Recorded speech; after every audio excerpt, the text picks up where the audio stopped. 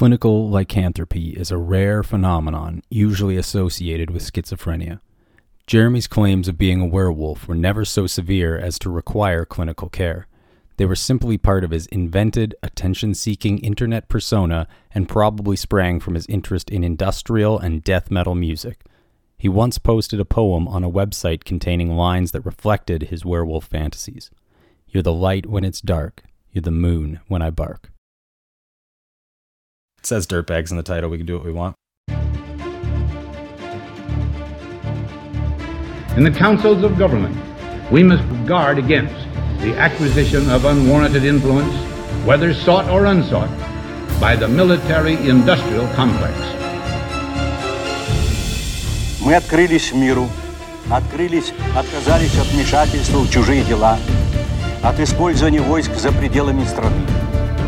И нам ответили доверием, солидарностью и уважением. The potential for the disastrous rise of misplaced power exists and will persist. We must never let the weight of this combination endanger our liberties or democratic processes. I make the money, man. I roll the nickels. The game's mine.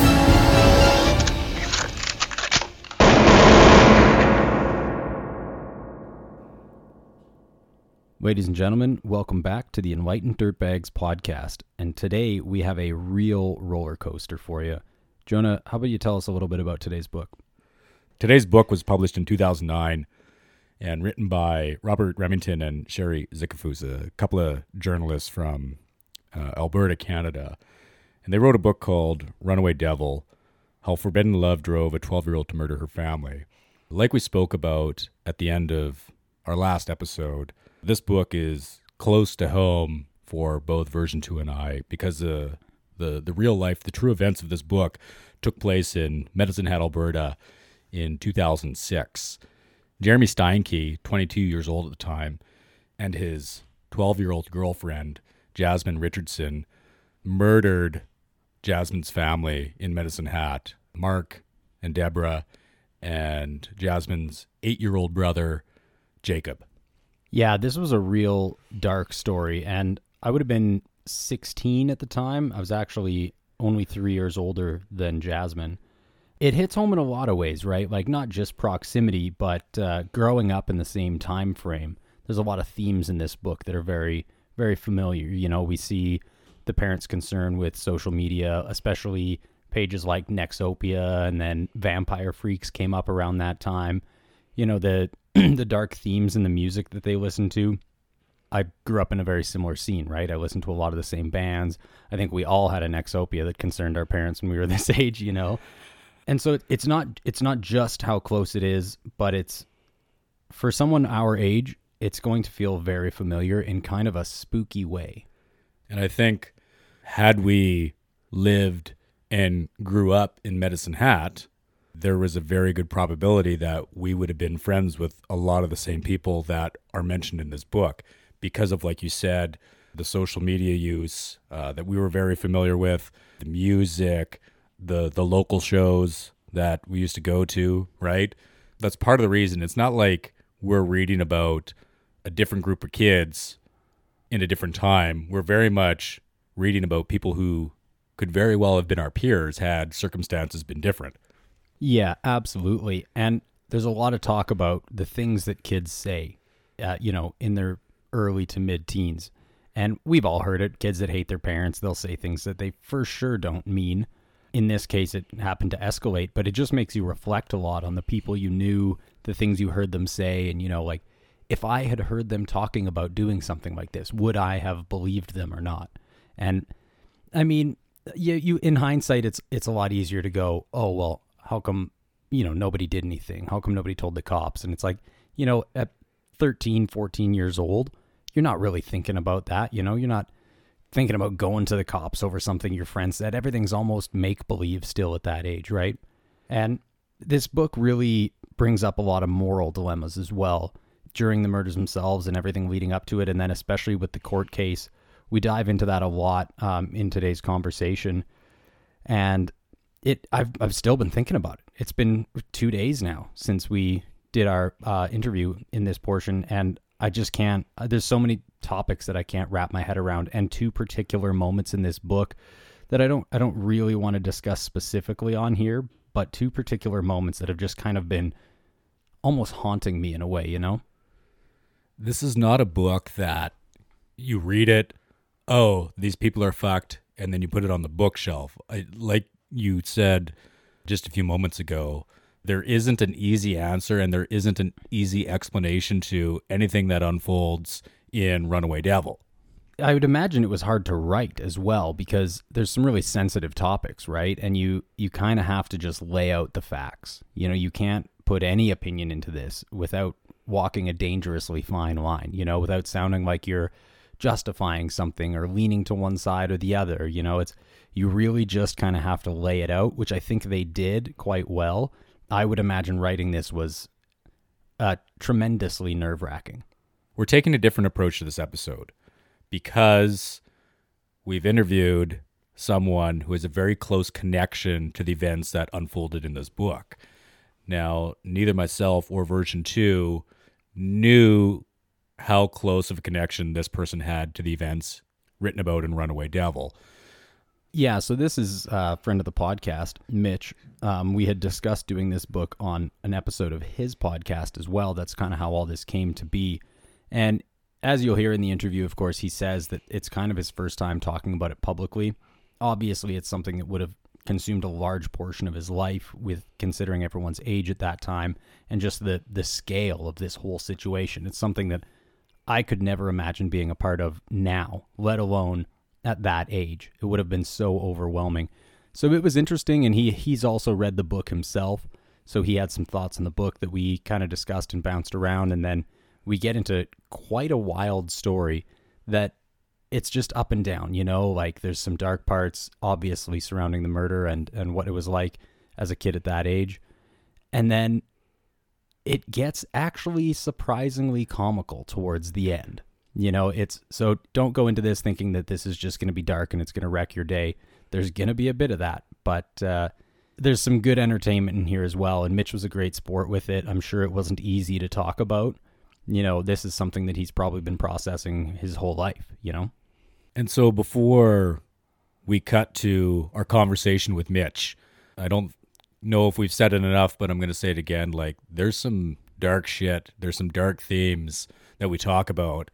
And both of us are still processing the conversation that we had with Mitch.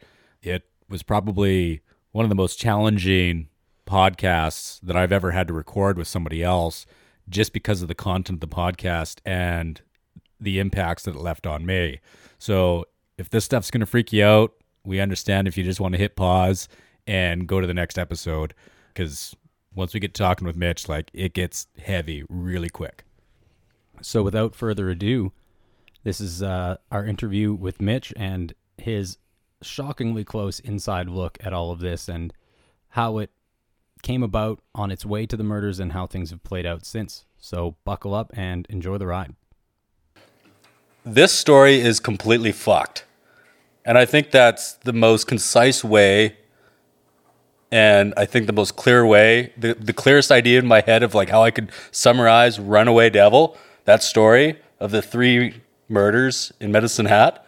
It's fucked. It's completely fucked, and this story rattled me. Yeah, 100%. You know, you're talking about one of the youngest convictions of familicide in the world and the youngest triple homicide ever in Canada. This story is close to home, one, because it's in Medicine Hat, Alberta, and that's within driving distance, right? Like, this is not a faraway place. This is a place that we're like, hey, if we wanted to go to Medicine Hat, like, later today, we could go to Medicine Hat later today. Like, this is within our means to go and visit that place. I had family that lived in the area, right? But not only that, this era, like, we lived this era. Some of the people, most of the people that are mentioned and their ages and their interests and their likes and their hobbies and their moods, just who these people were, like, it reminded me of people that I know. Like, I don't know murderers, not that I know of, right? But I really resonated with, I guess, the characters and the people in the story. Like, this is a true story. I shouldn't call them characters. I resonated with these people. Yeah, for sure. I mean, like you said with the age group, Jasmine Richardson is 3 years younger than I am. Like it's very similar. And in high school, I kind of came up in the goth community, got into it around the same age, 13, 14 years old. And it's a lot of the themes are very familiar, and we'll dive into that a little bit more here in the next little bit. But today we have our first special guest. Pretty excited about. It's kind of unfortunate it's on such a dark theme, but it's going to be really interesting. I think it's going to add a lot. So we've got Mitch here today. Mitch, thanks for coming along. Yeah, thanks for letting me be on you guys' podcast. It's an honor. So you've kind of got a close tie to this story. Yeah, without being involved, it's about as close as it gets. Yeah, just a PSA here. Mitch didn't kill anybody. No. So. As the Crown prosecutor in both trials called it, I was the key witness to the events leading up to and after. Holy fuck. The key witness to. The reason there isn't more in the book, as people might read, I'm called Mick in the book. It's nicknamed because my mom would not let me talk to these people when they were writing the book. So the whole time I read this book, I was like, which one of these characters is Mitch? Yeah. Oh, you're blowing my mind, man. So on both trials, I was called as the key witness to the events leading to up directly to and after. Can you even talk about this? Yes. Okay. Yes. After the second trial wrapped up, I asked because I was unsure. And it was mostly my parents were like, in case you go around talking to somebody and you say something you shouldn't, maybe make sure. And at the end of Jeremy's trial, I asked the Crown, I was like, what am I allowed to say? And they said, anything that's been told to us, you're allowed to go out and say. The stuff that we aren't divulging to the public right away is the actual scene. So like what I saw right after has been quoted in newspapers and stuff. So everything I've stood on trial and vouched for and that's been confirmed, I'm allowed to speak fairly open about. There may be something you ask me and I might, but pretty much 100% of it. There's a few things I'm not supposed to divulge that they didn't let into newspapers that I happened to come across in my questioning, but that was about it. Okay, well, if there's something here that comes up, you can just like tell us straight away, hey, I'm not really going to speak to that. Yeah, of course. Okay. I didn't realize. Man, so when version 2 said that you were connected to this story, same thing like he was saying just earlier, like when I was reading the book, I was wondering, I'm like, oh, like where's Mitch in this book, right?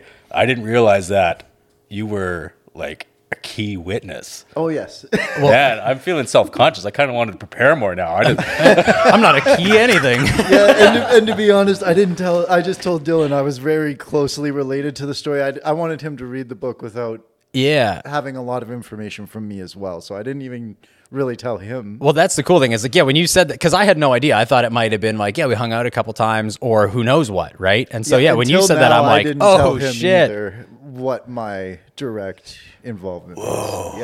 Yeah, whoa. Yeah, so for anybody that doesn't know, actually, this came up in an episode of Mitch's podcast back on our bullshit that I was on. We were talking about the upcoming season and our topic, and he recommended a book and was like, oh, yeah, I don't know if you have time for it on the podcast or not, but you could read this separately or whatever. And he kind of touched on it like he just said. Didn't really divulge too much information, just said he had a connection to it and told me the story. And I was like, oh, I'm going to text Jonah as soon as we stop recording. And yeah, clearly it paid off because this is fucking wild. Just to rewind to that moment when I got the text message from version 2, I was game on for any changes or in our reading list for the podcast. But when he mentioned a guest, admittedly, I had a little bit of anxiety. One, because I recently got diagnosed with like generalized anxiety, but because I wasn't sure about integrating a guest into a book review because I had a lot of worries about how much you were bringing to the table, right? Mm-hmm, of course. But now that you say that you're a key witness, like I'm like almost speechless because you are going to know way more about any of this. Yes. And version 2 and I have just read the book. You know? Well, and it's really interesting because you'd think on a book podcast you're going to have on like an author. And in this case, your perspective is obviously significantly more important than the author's. Yes. The author just knows the story as we know it. Yes, and I would say the authors, like just off the hop, they did a really good job of trying not to portray too much of anything that didn't need to be. Like in the goth culture, they did a good job of explaining how these kids would be without bashing what that was. Because you could tell that they didn't have a full understanding. Like, of course, we grew up in that sort of time, and you could tell they were an outsider looking in on it. But they did a very good job of explaining what those kids kind of were without making them seem all like monsters.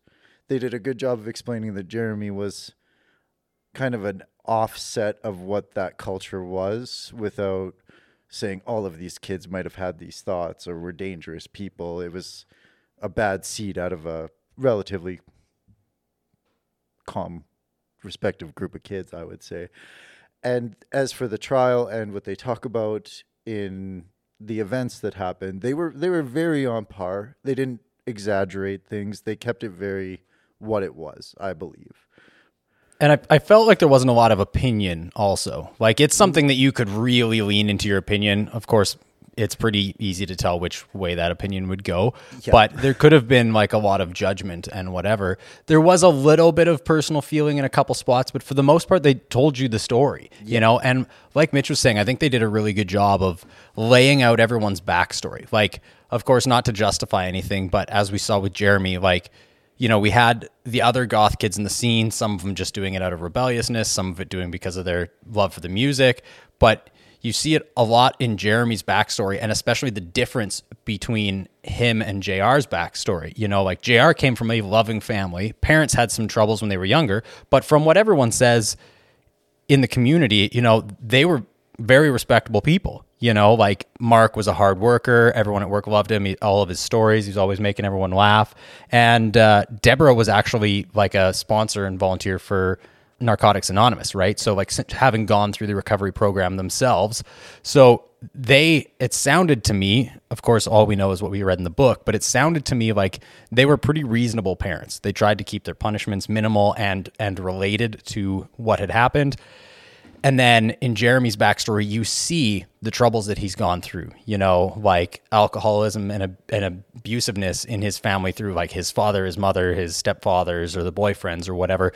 So you get to see kind of why Jeremy stands out a little bit from the rest of the goth kids. Like there's troubles that had brewed long before this scene came into play.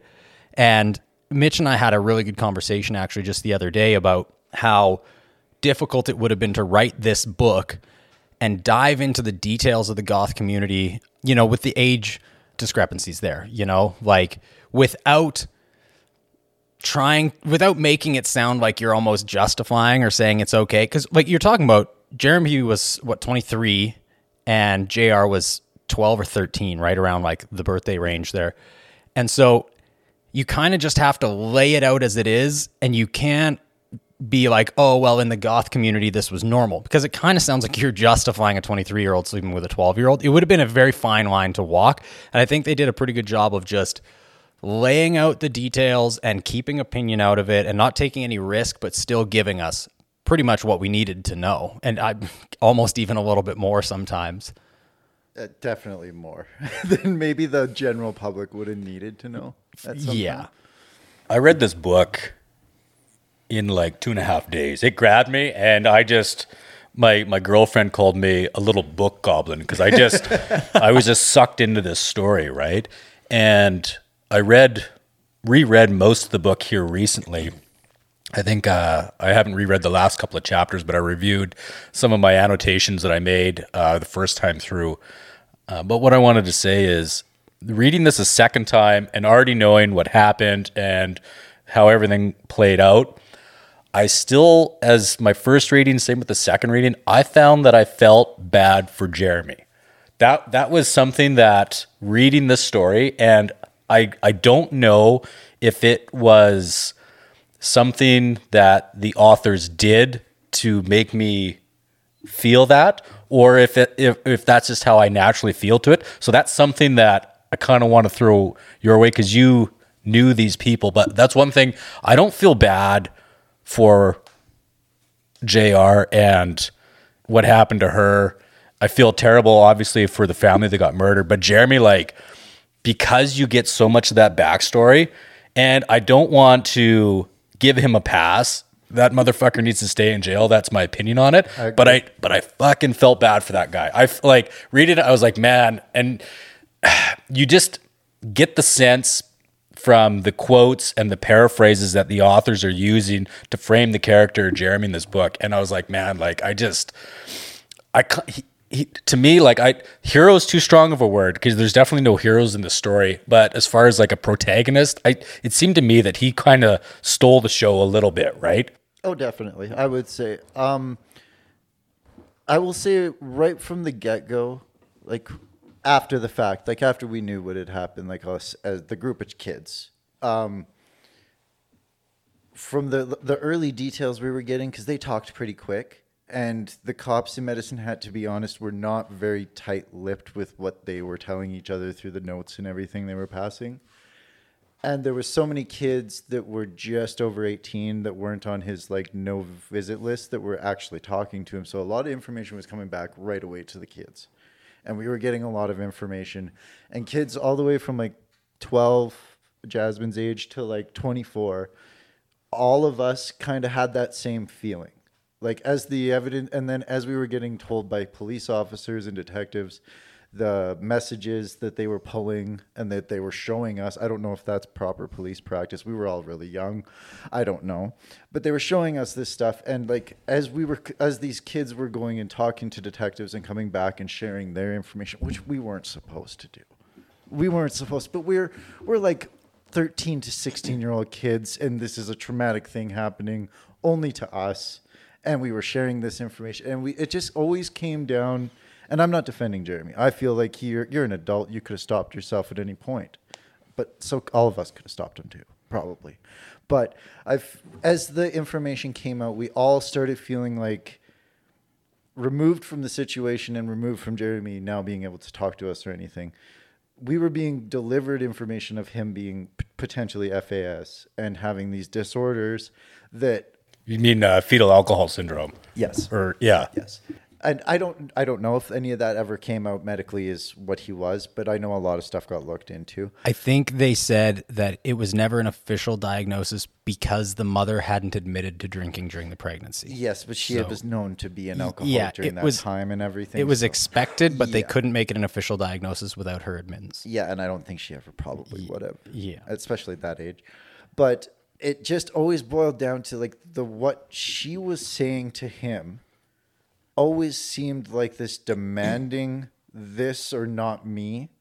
And the messages that I was able to read that they showed me didn't show that same manipulation back to her, like him saying, we need to kill your parents.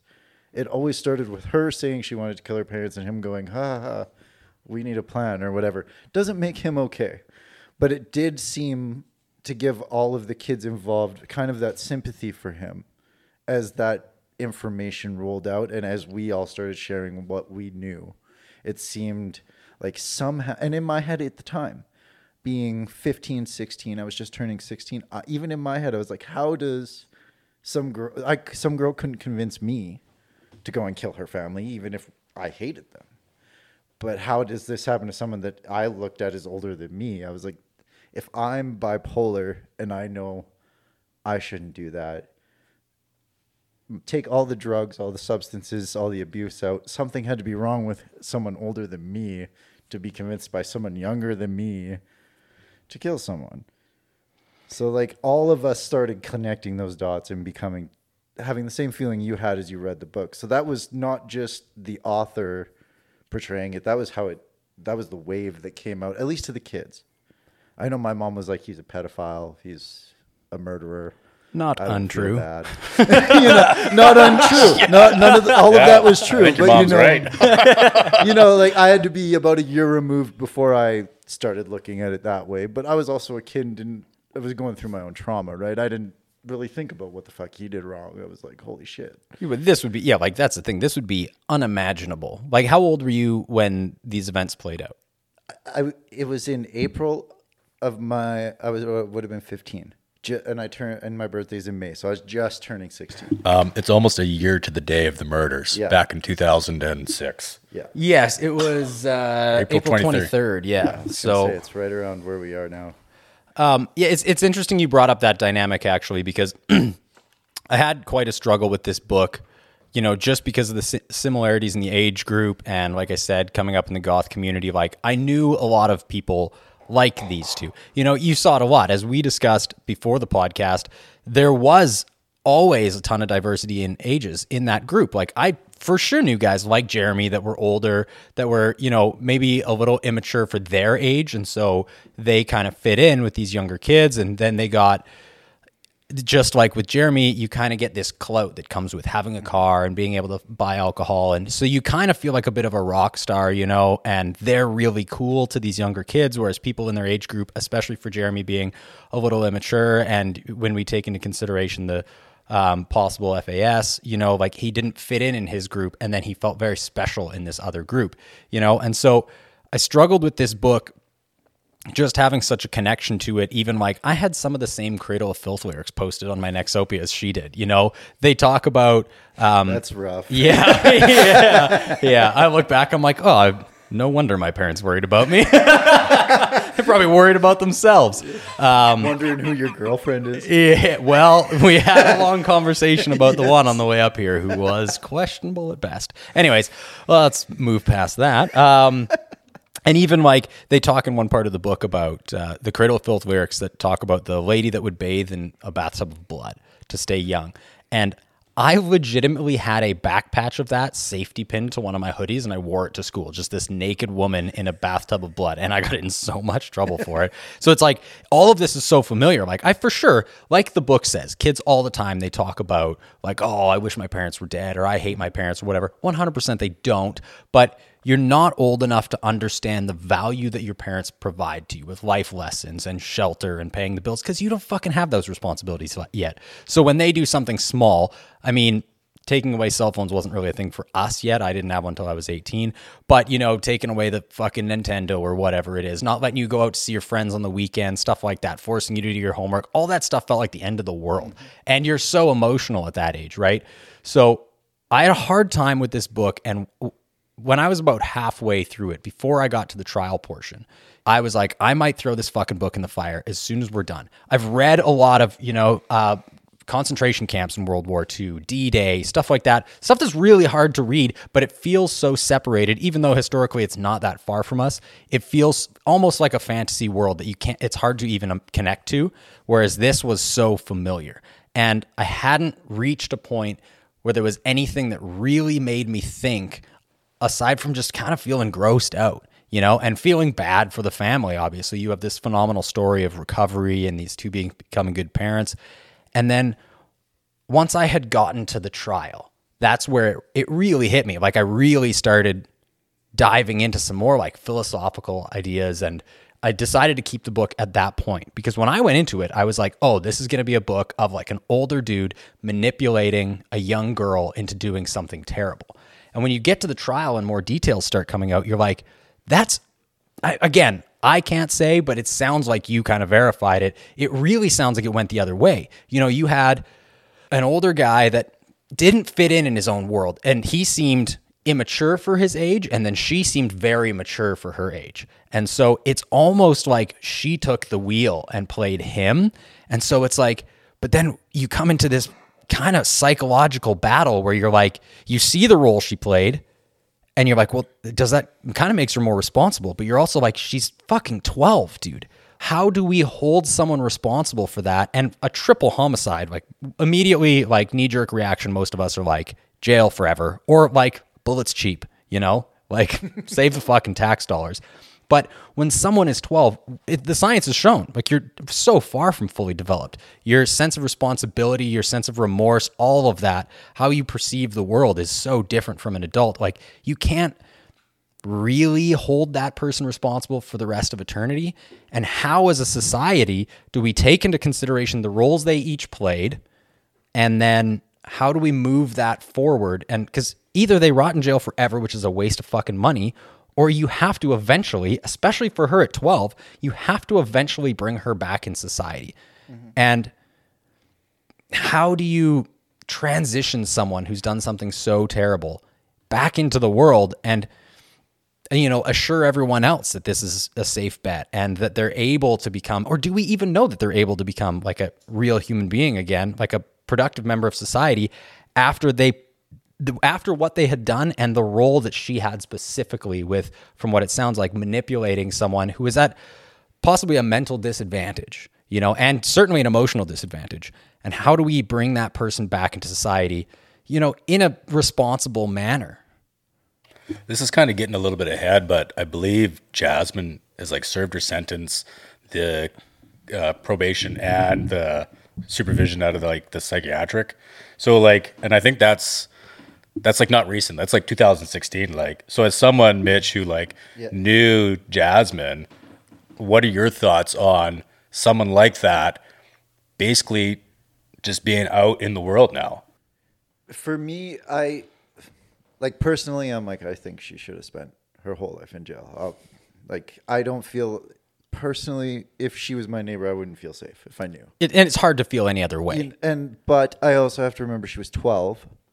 And if I had done something when I was 12 that was that horrible, who knows? Maybe I was driving my dad's truck down the road, hit someone and killed them. I would want the chance to at least try to prove that I could be a normal person by the time I was like 24, if I was 12. So my personal thought is rot in jail, but I do respect the fact that they went through it, and the fact that we haven't heard about her being back in court, I think it speaks for itself. Because she had 5 years after she got done that psychiatric and got released to have her record totally wiped clean. And we haven't heard a big news story about her coming back or getting any sort of charge.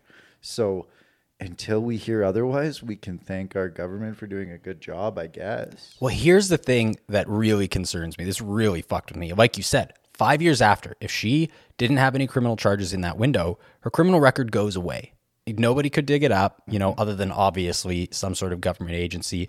But she could literally be a kindergarten teacher right now. Yeah, it's with no restrictions whatsoever. For sure. And you know what? Every part of me wanted to be okay, I always try to challenge myself to think on the other side. Get away from your knee-jerk emotional reaction, which, as you said, as I'm sure everyone else feels, throw them in a fucking hole, and that's it. And I tried to challenge myself to be no, you got to get away. And remember, this is a child. There's still development left here. And how do we not rob them of that development in prison? And then how do we help them develop into someone that would never do this again, that understands, most importantly, that understands the severity of what they did, right? But all she really had to do was just ride it out. And so when I tried so hard to just understand the process, but the fact that after 5 years, that's not going to be there anymore, I was especially when they talk about the lack of remorse in the court cases. And they seemed to have remorse when they were communicating to each other via their notes a little bit, but the remorse seemed almost that they're not going to see each other again. Yeah, it didn't really seem, they mentioned in the notes, we're going to be legends, we're going to go down in history kind of thing. And when you hear them talk about they had said, somebody had said that she mentioned and kind of almost bragged about the sound her 8-year-old brother made when they slit his throat. The gargle. The day after. Yeah, it was the gargling at that a party he made. the next day. As a 12-year-old, that should be something that you struggle with the rest of your lives. For her and Jeremy, Jeremy a little bit older, could be capable of dealing with it. But even if you saw that, if you hadn't participated and you just saw it, if I was 12 and I saw something like that happen and heard that happen, I'd be fucking traumatized, man. The government would be paying a lot of money in fucking therapy to get me through that. But for her to just speak of it so casually the next day at a party, and there wasn't even a thought to get out of the fucking area. They were half a kilometer outside of the search radius. It's almost as if they did it and they were well, that's done. And so when you think about the lack of remorse and how they acted afterwards and the way they were speaking, it makes it really hard for me to justify the fact that she's just out there in the world with no criminal record, just a regular human being. She could be dating someone who has no fucking idea. Oh, absolutely. Like I said, she could be your neighbor and you would have no idea. And if it was me, knowing who she is, we'd probably get into a fist fight on the front lawn. I'd be you stay away from my house. But I also have to look at it as if we put this system in place and she was the most violent offender at her age, and they rehabilitate her and have no issue for the rest of her life, we have a great success on our hands that we need to look at how it was done and do it over and over again when these things happen. So as much as I want to say, don't give them that opportunity, if we're proving in Canada over and over again that we can fix that, we can't be stopping it. Mm-hmm. Because we're saving these children that would live probably criminal lives their whole life and letting them out and they're fine. Well, and that is kind of the point of incarceration, right? It's a rehabilitation center. Like, it's not meant to be a holding she facility. Just lived in a hole and we threw scraps down at her for the rest of her life. Or stones. Whatever, until she just wasn't around. I have to respect the fact that if this does work and whatever she does with the rest of her life, she doesn't commit anything heinous, what's to say but congratulations to the people involved. When I finished reading the book and I was basically kind of stunned at the results, what version 2 is saying earlier, like she could literally be a school teacher right now. These are some of the same thoughts that were running in my mind. Like she could be a lawyer. She could be a police officer. She could be anything that requires these hardcore background checks. And I was having a serious problem digesting this information. And I really didn't know how I felt. And I was struggling to interpret my own, quote, knee-jerk reaction, right? So my girlfriend, who hasn't read the book and is basically as familiar with the story as someone who read the news back then, right? She shares the same sentiments that you do, Mitch, right? And so she kind of brought me down. And I think that's where I lean to. I'm like, okay, if she did her 10 years in jail and she was supervised in the psychiatric situation, whatever that looked like, and then there was another 4 or 5 years where there was like kind of conditional supervision. And I think I read after the fact on the internet somewhere is that she took some courses at Mount Royal University in Calgary and she's just living her life. I'm like, I'm okay with that, as okay that I know how to be. You know what I mean? Like I'm not saying that if there's a line where I'm like, okay, no, this person just needs to be beaten to death and we need to get rid of her off the planet.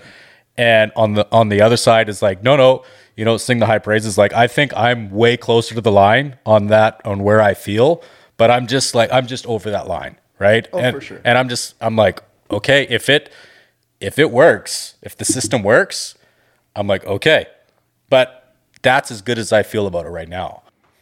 No, and I think that's a good spot to sit on it. Like, I just feel like the justice system around the world is so fucked up in so many places that some kids in some places will never get that opportunity and that attention to fix them. That if we're doing it here and it's working even half the time, we got to keep doing it. And we got to keep the option there, because the other option is she was going to go, become a adult criminal doing whatever because we left her around criminals until she got out. And I think the latter is the better way to go. Yeah, and if we're not trying to rehabilitate people in prison, then why not just bring in capital punishment? Why have Exactly. taxes pay for criminals to stay in jail for eternity? Like, if they're just there until they die, why don't we just speed it up? So if we're going to be throwing people in there, like Mitch has been saying, we have kind of almost the responsibility. We owe it to society to try to bring these people back in somehow, in some way. Whether I think the system does it correctly currently, I don't know. I went to high school with a kid who stabbed someone who's trying to steal his cube van, and the guy walked out in the middle of it and he stabbed him to death, and they gave him like 2 years. So generally, the justice system, in my mind, I kind of think it fails in a lot of instances. This one is a bit of a unique scenario, though.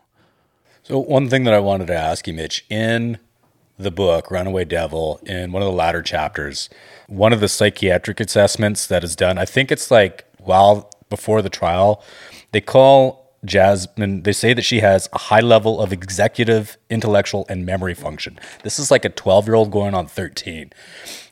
So when I was rereading that, I was like, if you put anyone under the microscope, you could make them look any way that you want them to. If you, because of our internal biases, right? If you wanted to interview somebody and make them seem like the bad guy, if you have the skills and the know-how, you can make them look like a bad guy, right? That's why I have trouble with journalists, right? Because they can spin the story whatever they want. Same thing in the other regard. If you wanted to interview somebody and make them look like $1 million, you could make them look like $1 million. And definitely we were talking about earlier how it seemed like Jasmine was the puppet master, right? She had her fingers on the marionette strings, and it was definitely her, and I'm not disputing that at all. It was her idea, and she like manipulated Jeremy into committing these crimes, right? But is that the sense that you got knowing Jasmine? Was she like an incredibly smart 12-year-old girl? So before Jeremy and all this went down, I had met Jasmine on 3 separate occasions, just in passing. It was never like to meet her. It was like we weren't that kind of friends. But in our group, we had met each other, and we had never spoke about age. We were all underage, so it was like kind of less of an important thing to ask each other. And our entire friends group was under the understanding that she was like 17, 18. She spoke immaculately. Like, she didn't talk like us. She didn't swear. It was like very proper sentences. She seemed like she came, like, for us, when we first met her, we were like, she comes from some rich family. Like, they've got to be real proper people because of the way she presented herself.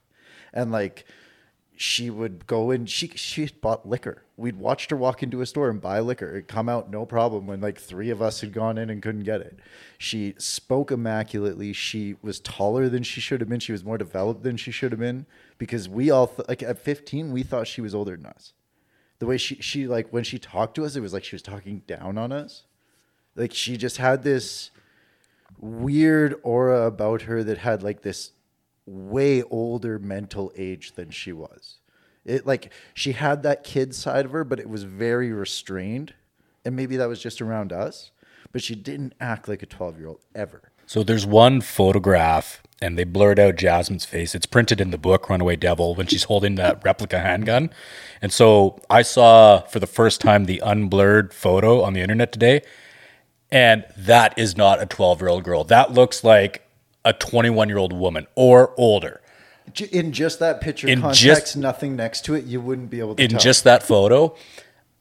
And so this is just like trying to wrap your head around who Jasmine was at 12 years old is just so difficult for me. Even, like, I'm not trying to toot my own horn, but like, even as somebody that has an education and that reads books, right? I'm still trying to wrap my head around with the rhetoric and the way in which these authors are portraying the story. And so I'm like blown away by your closeness to the story, right? You're in this story and what you're able to sort of share with us, because man, I'm just like, I'm kind of having difficulty over here. Yeah, absolutely. And I think anyone that reads it would. It brings up a lot to consider, right? There's a lot to chew on. And especially like we've said, you know, when you look at the 2 characters, we would always expect it to be the older male manipulating the younger female. But even if you look at from an intellectual standpoint, you know, they portray Jeremy to be kind of a struggling student, both in classes and socially.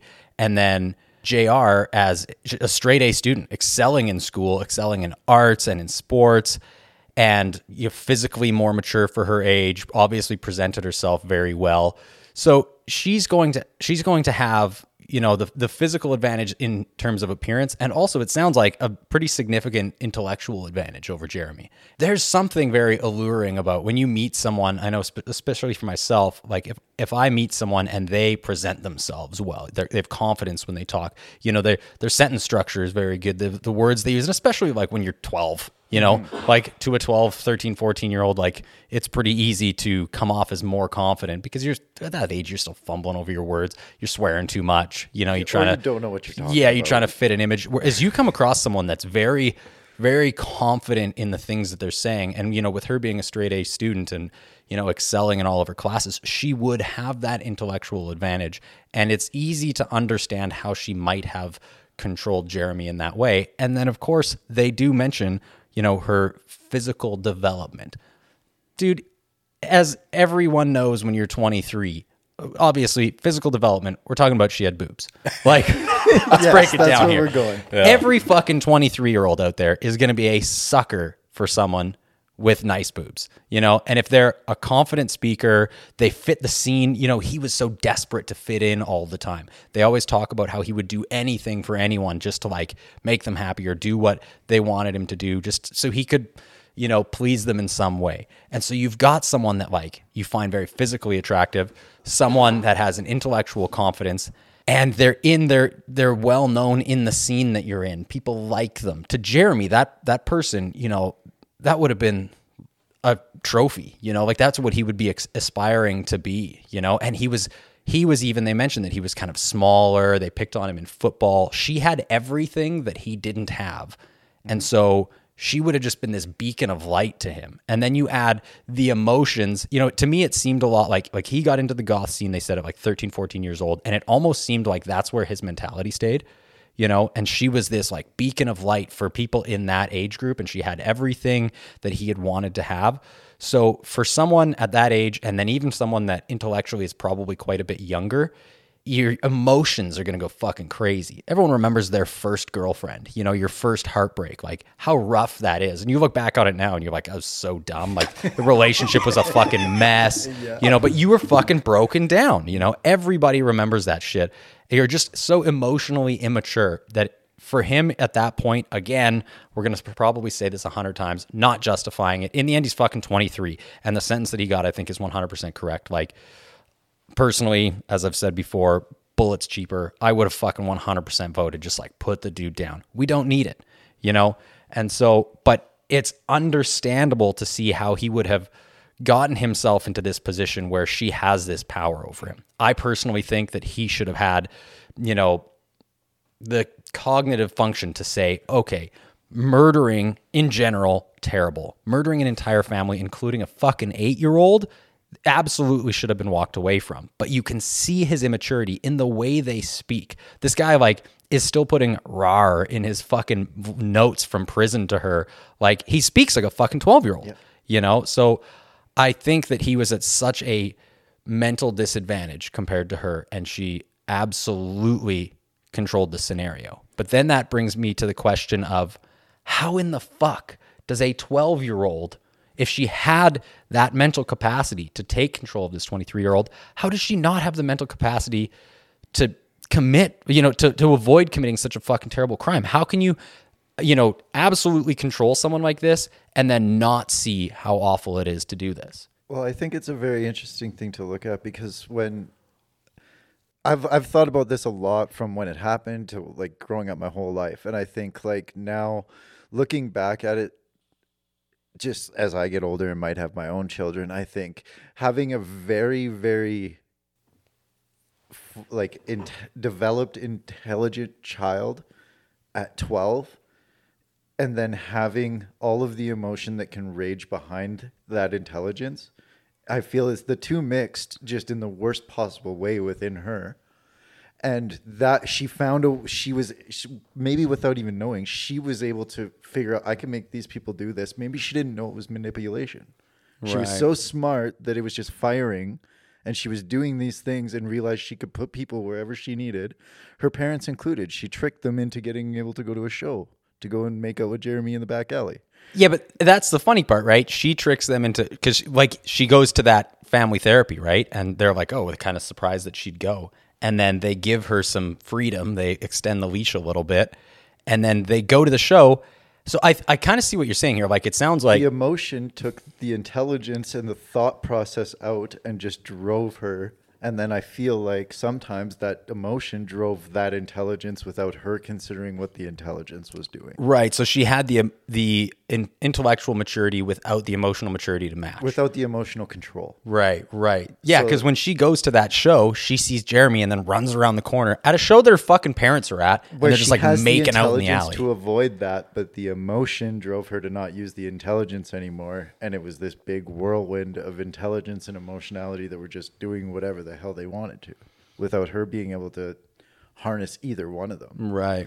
So like growing up and thinking about it my whole life, I very much like thought like the two combined may have been the perfect storm to direct at somebody that may have had something like fetal alcohol syndrome and low confidence and just wanted to be accepted. And those two things that she was so well at, but didn't know she was good at them and didn't know how to control them or stop them, just unloaded on him because that's her first love.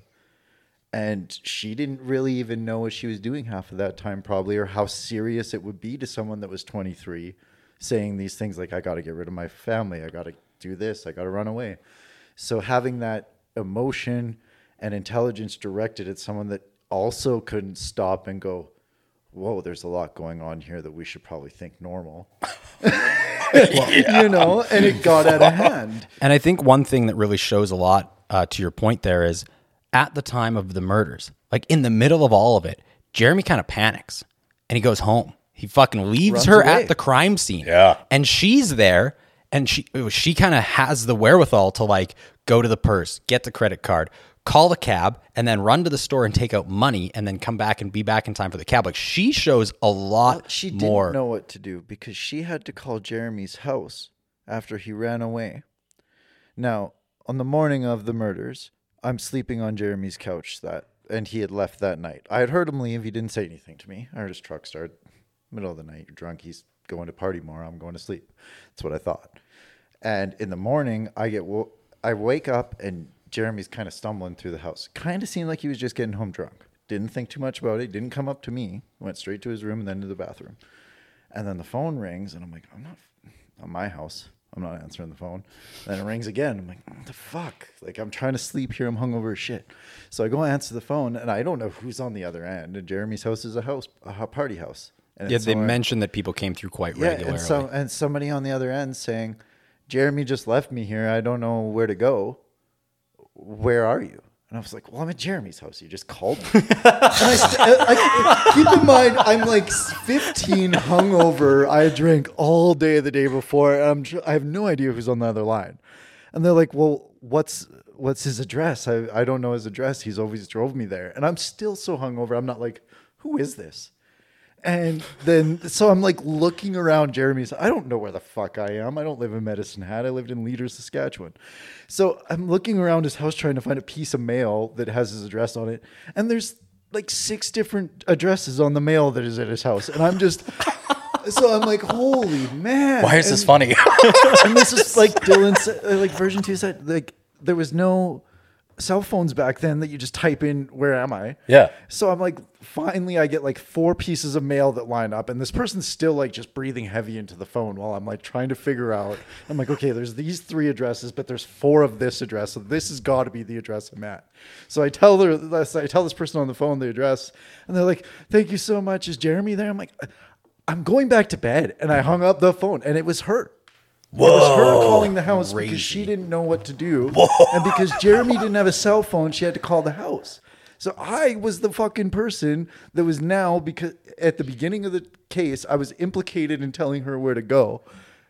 Until the other kids that were passed out on the floor backed up my story of going, no, he like woke up and just told somebody where we were and said he was going back to bed. Because like they thought I had something to do with it at that point because I was the first person to talk to Jasmine after the murders had happened. Well, and there was a lot of that, right? Like he convinces 2 girls to go clean his truck. Yeah, Casey Casey and what's the other name now? I can't remember. But yeah, he asked 2 girls, like, hey, can you go clean my truck and park behind these bushes? I don't want to get stolen. They're like, oh, okay. Yeah. Like, what? Yeah, no questions asked even. But that really goes to show you the mentality of the age group at the time, right? Like now you would probably like, if one of my buddies was like, hey man, can you go clean my truck and park behind these bushes? I'd be like, no, fucking do it yourself. Fuck off. You know? And then also, why do you want me to park your truck behind the bushes? Yeah. Like, that's going to raise a lot of questions. Well, and they said, because it was blood in there, and they wiped it down with Armorall. Yeah. Armorall wipes. Yeah, just smearing it. And, like, how would you not have... That was another thing I really struggled with. There was so many times where they're like, you're cleaning this truck down, there's blood in it, and they're like, oh, I just thought it was, like, something else. You know, like... In any other scenario, if these people were 30, you'd be like, that's fucking bullshit. You were assisting. You knew that was blood. And you just helped clean the fucking getaway vehicle. But again, you have to remind yourself how young these people are and just naive. Dude, the amount of times I did shit as a kid where thinking back, I'm like, that could have been a crime. You know, Yeah. like, I'm not going to go into any more details, but like, I obviously didn't clean any getaway vehicles. But yeah, you look like back then, you're like, oh, my buddy wanted me to do this. I'll just do, you know, you're not really thinking too fucking deep into it. The critical thinking hasn't developed yet. Oh man, sometimes this is just me. It's been years later, sometimes a decade later. I'm like, oh man, that thing that I did, if a police officer was around, I would have been in handcuffs because what I was doing was illegal, right? Not to say anything more to that, but there's been occasions where, oh, like that probably wasn't, but my point is it took me years to realize that. And so, and I understand, like, when I was 12, like, I was a small monkey. Like, I was not intelligent, you know? Now you're a large monkey. Right? And so thinking about these kids' ages, and especially in that age group where you're 12 to even Jeremy's age at 22, 23, when he commits the murders and goes through the trial, like there is a wild spectrum of development. And it's not really until you get into your 30s where you start leveling off. When you're that age, like I remember being like 20 and feeling uncomfortable about talking to a 17-year-old girl. Like, I'm just talking to this person. There's nothing else going on. And I'm a little bit, because I understand the implications, right, of what it might look like. But I remember being 14 and 15 and hanging out with people that were in their early 20s, in their mid-20s even, right? And so I guess what I'm getting at is there's such a wide breadth of development that you can be, like wherever you're at in your development, like there's no roadmap. Like it's all over the place in that age range. Well, and it's funny. So like you said, being so young, early teens, and of course the age where you're like, I'm a teenager now. Like I'm a grown up basically, you know, it's like you're 13. You barely there. But then you hang out with people that are in their early 20s, you know, and like I said, having grown up in the goth scene, I saw a lot of this, you know, like it was fucking rad. We have a friend that has a car. This is fucking awesome. I don't have to ride my bicycle around like an asshole for sure. This person's like a god to us. It's fucking phenomenal. And most of the time it was an older guy, right? The reasons for that are bountiful. You know, we could get into that, but we don't really need to. But it's funny looking back. I remember dating this girl when I was about 14, early into the goth scene, and her group of female friends had this one buddy. I can't remember his fucking name anymore. Not important anyways. And he was quite a bit older than us. You know, he had tattoos already and he was like kind of jacked and big into like, he knew the bands, like members of the bands whose shows we were going to because he was their fucking age and he had a car and he could get us booze. And like back then we were all like, oh, this guy's super cool. And now that I'm older, I look back on that and like, if I was to meet someone that's like hanging out with people that age, like if I was 25 and when I was 25, I met some of these people and you're old enough at that point to go, dude, what the fuck are you doing?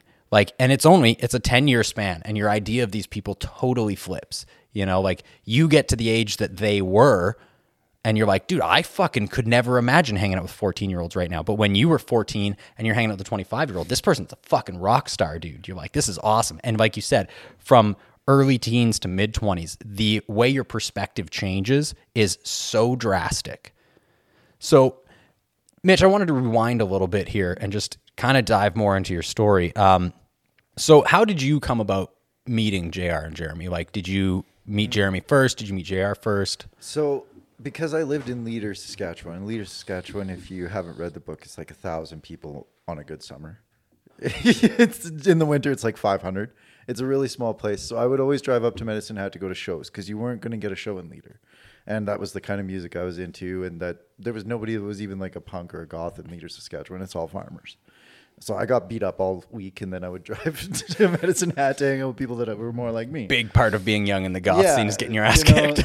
Yeah, it's kind of what comes with the territory. But I just started going to Medicine Hat just on my own. Just because I was like, fuck it. I don't have friends here. I'm going to go try to make friends because I had a car.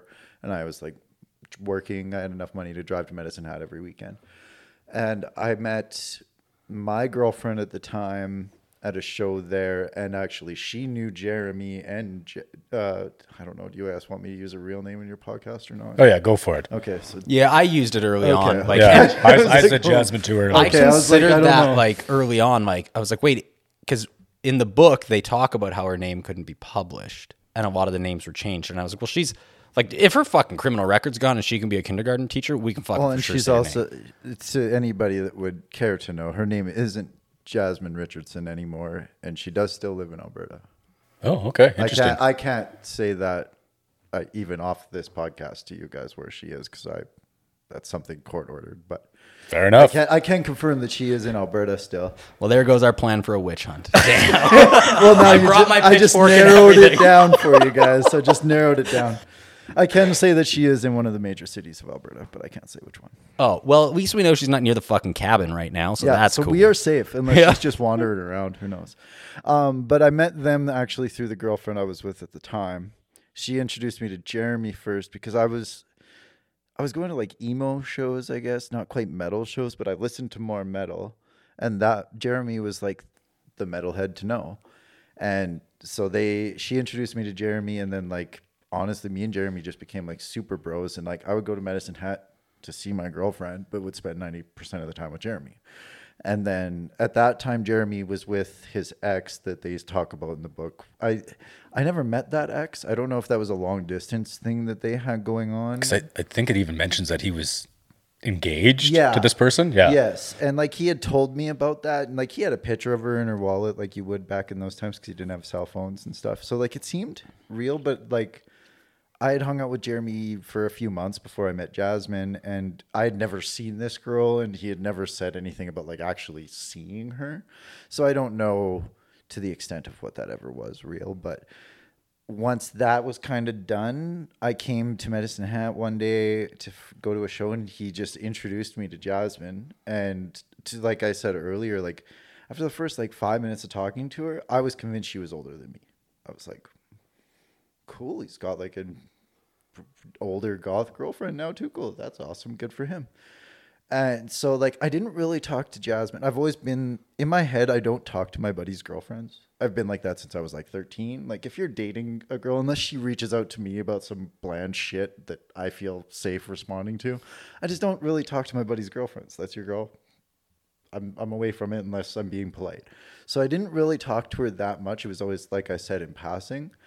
But I had only known Jeremy maybe 6 months when I went there for that weekend that all this went down. So like I hadn't really had a lot of interaction with Jasmine.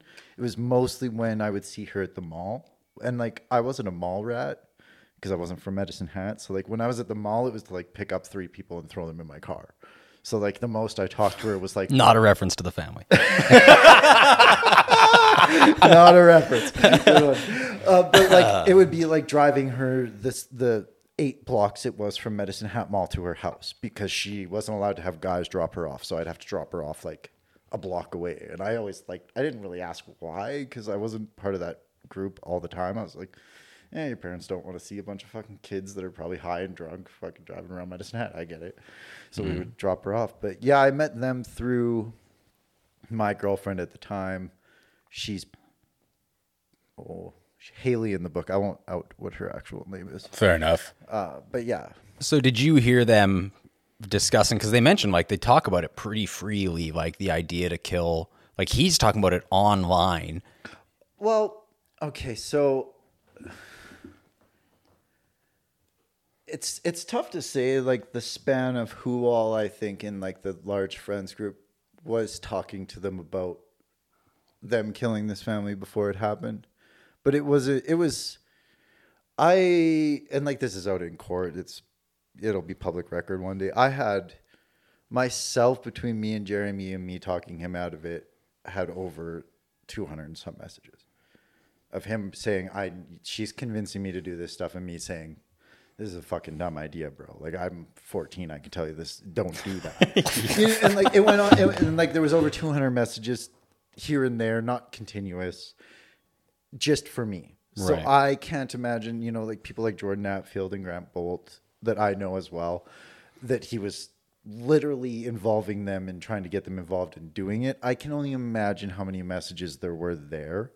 I have no idea the amount of messages she sent because, like I said, I was one of those people that didn't talk to my buddy's girlfriend. She had mentioned it maybe in real lightly to me in a message, but I didn't talk to her that much that I didn't take it serious. I did understand the severity of how hard he felt like he needed to do it, because when he came to my house to pick me up that weekend and stayed the extra day when my mom had headed away. Yeah, because you guys, in the book, it says that you guys just hung out, basically, yeah, we hung right? out at my house for, I think it was 2 days before we went back to Medicine Hat. And I spent 2 days trying to talk him out of it. Whoa. I went to Medicine Hat knowing that it may fucking occur. He didn't say to me, like, we're going to do it this weekend. That was never implied to me, but he kept saying, like, if I drive you up there, I might not be able to drive you back. And that was the thing in my head where I was like, fuck off, man. Like, don't do it. And you can drive me home and not go to jail and the people will be alive. Like, I don't know how long I'm going to sit at my house and tell you that's the only way out of this, but that's all you could do. And like, there was, like I said, some 200 messages that I had to go through in court one by one. Well, and I would imagine, like, at that age, it's probably pretty fucking hard to grasp the idea that it could actually happen. You know, like, when I was that age, death in general is hard to kind of wrap your head around. You know, like, there was some people in my school that had died through, like, accidents and stuff, and you get it, they're dead. You know, you're not fucking 5, but it's kind of hard to grasp the idea. And then so to imagine that your buddy might kill 3 fucking people, like, despite them talking about it, like, how many fucking kids back then are like, I'm going to be an astronaut or some shit, you know? And you're like, okay, you know, like, people talk about all kinds of wild shit. So did you think that it, like, there was a significant chance it could happen? Or were you kind of like, this is that emotional immaturity that's just kind of coming out, like, expressing itself in words? Because it's one of those things where if I imagine somebody told me about it, I'd be like, all right, dude, fucking, like, grow up. Like, you just ranting about some shit, you're being emotional. But we've also got to remember the dude was wearing, like, a vial of blood around his neck and claimed that he was a werewolf. So, like, at this point, you're going to be like, if someone's capable of doing it, like, this might be the guy. Yeah, and you have to remember that, like, me and Jeremy hanging out was like a once a month occurrence. Like, all of this, I'm a werewolf. He didn't pull that shit with me. For the most part, I was a farm kid still. Right. You know, so for him to say some weird shit, like, I liked the culture they were into in their music, but I was like a farm kid. For him to show up to my house in Leader, Saskatchewan wearing a fucking vial of blood and saying he was a vampire, I might have whooped his ass for all he knows. You know, like, I'm not that, like, I'm from the other side of the fucking tracks on that. Like, I hang out with farmers all day. What are you showing up here looking like that for? Yeah. Even when he showed up at my house for those few days, he showed up in blue jeans, a fucking white shirt, no makeup on his face, no jewelry. He's just hanging out. Normal fucking guy.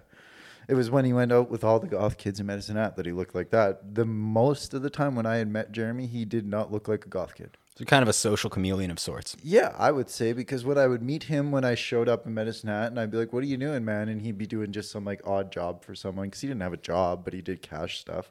He'd be like, yeah, let me clean up and I'll meet you at some place. And he would show up looking fucking like I do today. Yeah, which one of the friends was it? Was, like, worked in the oil patch and listened to country music? There was one with the cowboy hat. Yeah, he was like he sounded like the guy that you would meet from Medicine Hat. Not to sound disparaging, right? But yeah, you know, I'm like, your average Alberta cowboy. Yeah, exactly, yes, right? You know, he was a coke dealer, but well, yeah, but he's a cowboy. Medicine Hat. Average Alberta cowboy. Yeah, average Alberta cowboy oil field. I have been offered cocaine in Medicine Hat more than any other city I've ever been into in my life. Absolutely. So there was a wide variety of characters in here. You know, like we said, like, you obviously were a little bit different from, like, the main goth group they hung out with. And then there's the cowboy hat guy. And then there's Jeremy, who was kind of off the deep end with the Fantasyland stuff, which also kind of fits the profile of the, you know, emotional immaturity and whatnot. Like, almost kind of living like a little kid's fairy tale sort of thing. I think it came more in the fitting in, because Jordan Atfield, who's in the book, he lived in Leader before he lived in Medicine Hat, and I was really good friends with him. And the first time I had ever heard of, like, some human being in real life talking to them say, I think I'm a vampire. The first time that, or a werewolf, first time that ever happened in my life was Jordan Atfield. The first day he came to school, that was one of the very first things he said to me. And like at that time, I wore Wranglers, cowboy boots, and fucking button-up plaid shirts. And he came right up to me and said, "Hi, my name is Jordan Atfield, and I believe that when the moon turns full, I can turn into a werewolf." And I laughed and laughed and laughed in his face and asked him if he was serious, and he said yes. And he started talking about how his claws grew. Big long story. He got into it, but it wasn't. And like I knew Jeremy before he had met Jordan, and Jeremy was, like I said, on and off pretty normal looking guy. And then him and Jordan started hanging out, and then Jordan moved in, and that's when he started having this like quick elevation into all that lycanthrope, I guess you would call it. I don't know, but there is a name for it. But they started, those two, when they met, that became a very encrusted thing into Jeremy's personality. So I feel it came, that they make it seem like he always was talking about how he was some 300-year-old. That was a very recent thing to the murder and the Jasmine thing. Like that ramped right the hell up. He liked werewolves and liked watching like Underworld. Yeah. But he's I like still I said, do. He wore blue jeans and a white wonder t-shirt why. when he wore that. Like when he watched that stuff and he was at home, you know, he wasn't always like, "Hey, I'm a werewolf." It's actually interesting that this theme was in the book, because this has kind of been a recurring theme for us on the podcast. So in the first season, we covered the book Zen and the Art of Motorcycle Maintenance. And in that, the main character, who is like a literal genius but has schizophrenia, and he has shock therapy to treat it. And he talks about his previous personality, kind of his previous consciousness haunting him in a way. And he nicknames it Phaedrus and gives it like a wolf personality, you know? And in that, we started talking about like the connections between werewolves and schizophrenia and the whole idea of lycanthropy. And I was like, man, I wonder if like this is a thing, you know, like if there's, maybe that's where the whole idea of lycanthropy came from. It was schizophrenia before we fucking knew what schizophrenia was. And there's people out there that are like, yeah, bro, I'm a fucking werewolf and I'm going to change when the moon comes out and shit. And back then we didn't have the medical science to go, no, dude, you need help. They were like, this motherfucker's a werewolf. You know, you look at the Salem witch trials and shit, like there's a lot of shit that we believed for ridiculous reasons because we didn't quite understand, you know, mental health.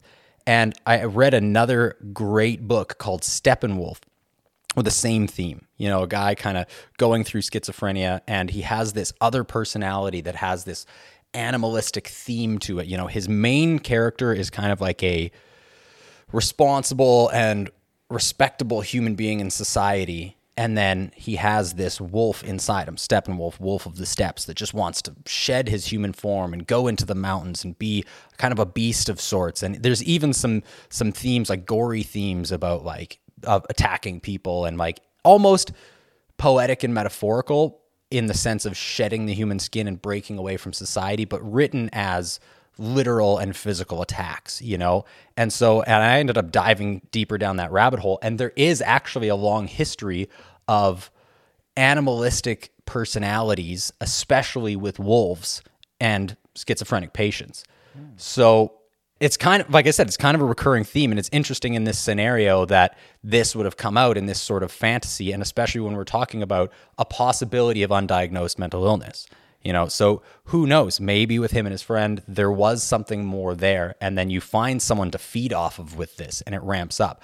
So there could have been something there with the mental illness side of things. And then when he met his friend that identifies as a fucking werewolf, it kind of brought that side out a little bit more, you know, which would also explain a lot of, you know, like in the attacks, he's doing it and he's so there, like he's fighting the fucking father to the death. And then after the attacks, it almost seemed like he had like a battle of consciousness, you know, like it sounded like he kind of flipped and was like, oh, fuck, wait a minute. Like he was sick to his stomach and had to leave immediately. And like, it was almost like a switch flip. To be fair, before he arrives at this place, it says that this man did the amount of cocaine that that it says he did.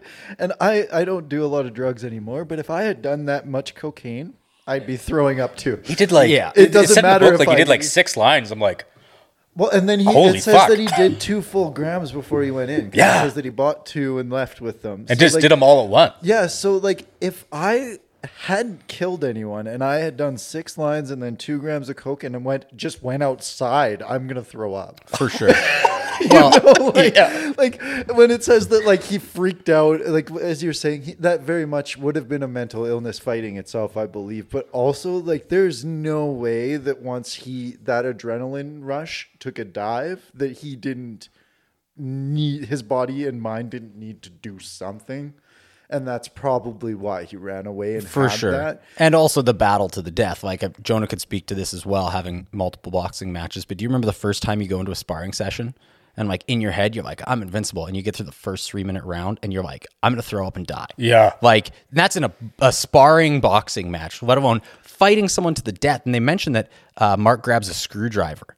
And yes, catches him in the face with it. And then one of the times he stabs Mark, he hits bone and bends it. So like the physical exertion alone would also be enough to like, you're going through so much at the time. And then like if you take all of the drugs out of it and the alcohol he had drank that night, you're still going to, I think, react that way. And that we're talking about a boxing match, not adding all the he's traumatizing himself, whether he is committing it or not. All that blood flying around and the things he is doing, he doesn't know it right now, but your brain is going through severe trauma, killing someone or not, whether you liked it, wanted to or not. You're taking it in. Mm-hmm. So like for me alone, that amount of blood, I'm throwing up all over the place. Like there would have been vomit all over that house when I walked in to investigate it. Even I would have been like, holy fucking thrown up. So like, there's so many things that you tie in there that like, I've never killed anyone. I don't know what my state might be. I might have to go for a fucking run after I kill someone too. I don't know. Yeah. Let alone adding all those drugs to it. Talking about the black eye though, and the screwdriver that he got stabbed with. After going back to the phone call where I didn't know I was talking to Jasmine, but gave her all the information, said, fuck you, I'm going back to bed.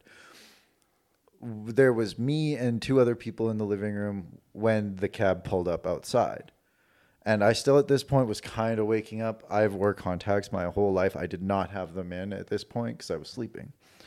The vehicle comes in and I see Jeremy go and meet someone at the door. At this point, I was starting to put it together that maybe that was his woman that had called and asked because he had shown up without a girl. Well, unless you're cheating on your girl, you know. I was putting 2 and 2 together, and so she arrived and she went into his room, and he came out and kind of like gave me a little shake, like over the couch, like, "Hey, are you awake?" And I remember, like, this is with no contacts or glasses on. I remember looking up and going, what the fuck happened to your eye? And like, dude, I've never seen an eye look like that. If his eye still functions 100%, I don't know. That's a fucking miracle. I've never seen an eyeball that purple and swollen and disgusting and still open. That was the part that was fucked up because there was no white in the eye. It was all red. Whoa. And like, it was hard to see the pupil even in it because it was so fucked up. And like, I'm talking like, it was like protruding from his eye socket like a solid inch, dude. It was disgusting. Whoa. But like, I can't give you the full details on it because like I said, I couldn't see clearly. And all he said was, you shouldn't be here in a couple of hours. I have to go. And if anybody asks you, you haven't seen me since last weekend. And that's all he said. Not breathing heavy. He had just come out of the shower like a few minutes before she had showed up. So he didn't have, and maybe he did. Maybe he still had blood on him. I don't know. I said, I couldn't see very clearly. I said this in court too. But it was glanced over. He had said those things. And then I like kind of sat up as I was waking up to turn around. And the last thing I caught was him slinging a white bag over his back. The one with all the bloody clothes in it. And like I said, and I remember when I told the investigators that I saw the white bag, I knew nothing about what was supposed to be in this white bag. I was just telling them my story about what I knew the very first time. And I had never seen 2 dudes' eyes go like that when I said, like, I don't know, some white bag slung over his shoulder, and then they walked out the back door. Where'd the white bag go? Did you see anything on the white bag? told you guys I wasn't wearing my contacts. I don't know when that was like 20 feet away from me. Like that's a pretty long shot of distance with my bad eyesight. But yeah, it turned out that had all the bloody clothes in it. And I remember I woke up, was like, something's fucking not right. If I wasn't supposed to see this guy, I'm 15 now. I put together, if I wasn't supposed to see you, I sure as fuck can't be caught at your house. Yeah. That was my thought. I was like, whatever happened, good or bad, little or massive, if I'm not supposed to know where you are, the last fucking place I should be is at your house.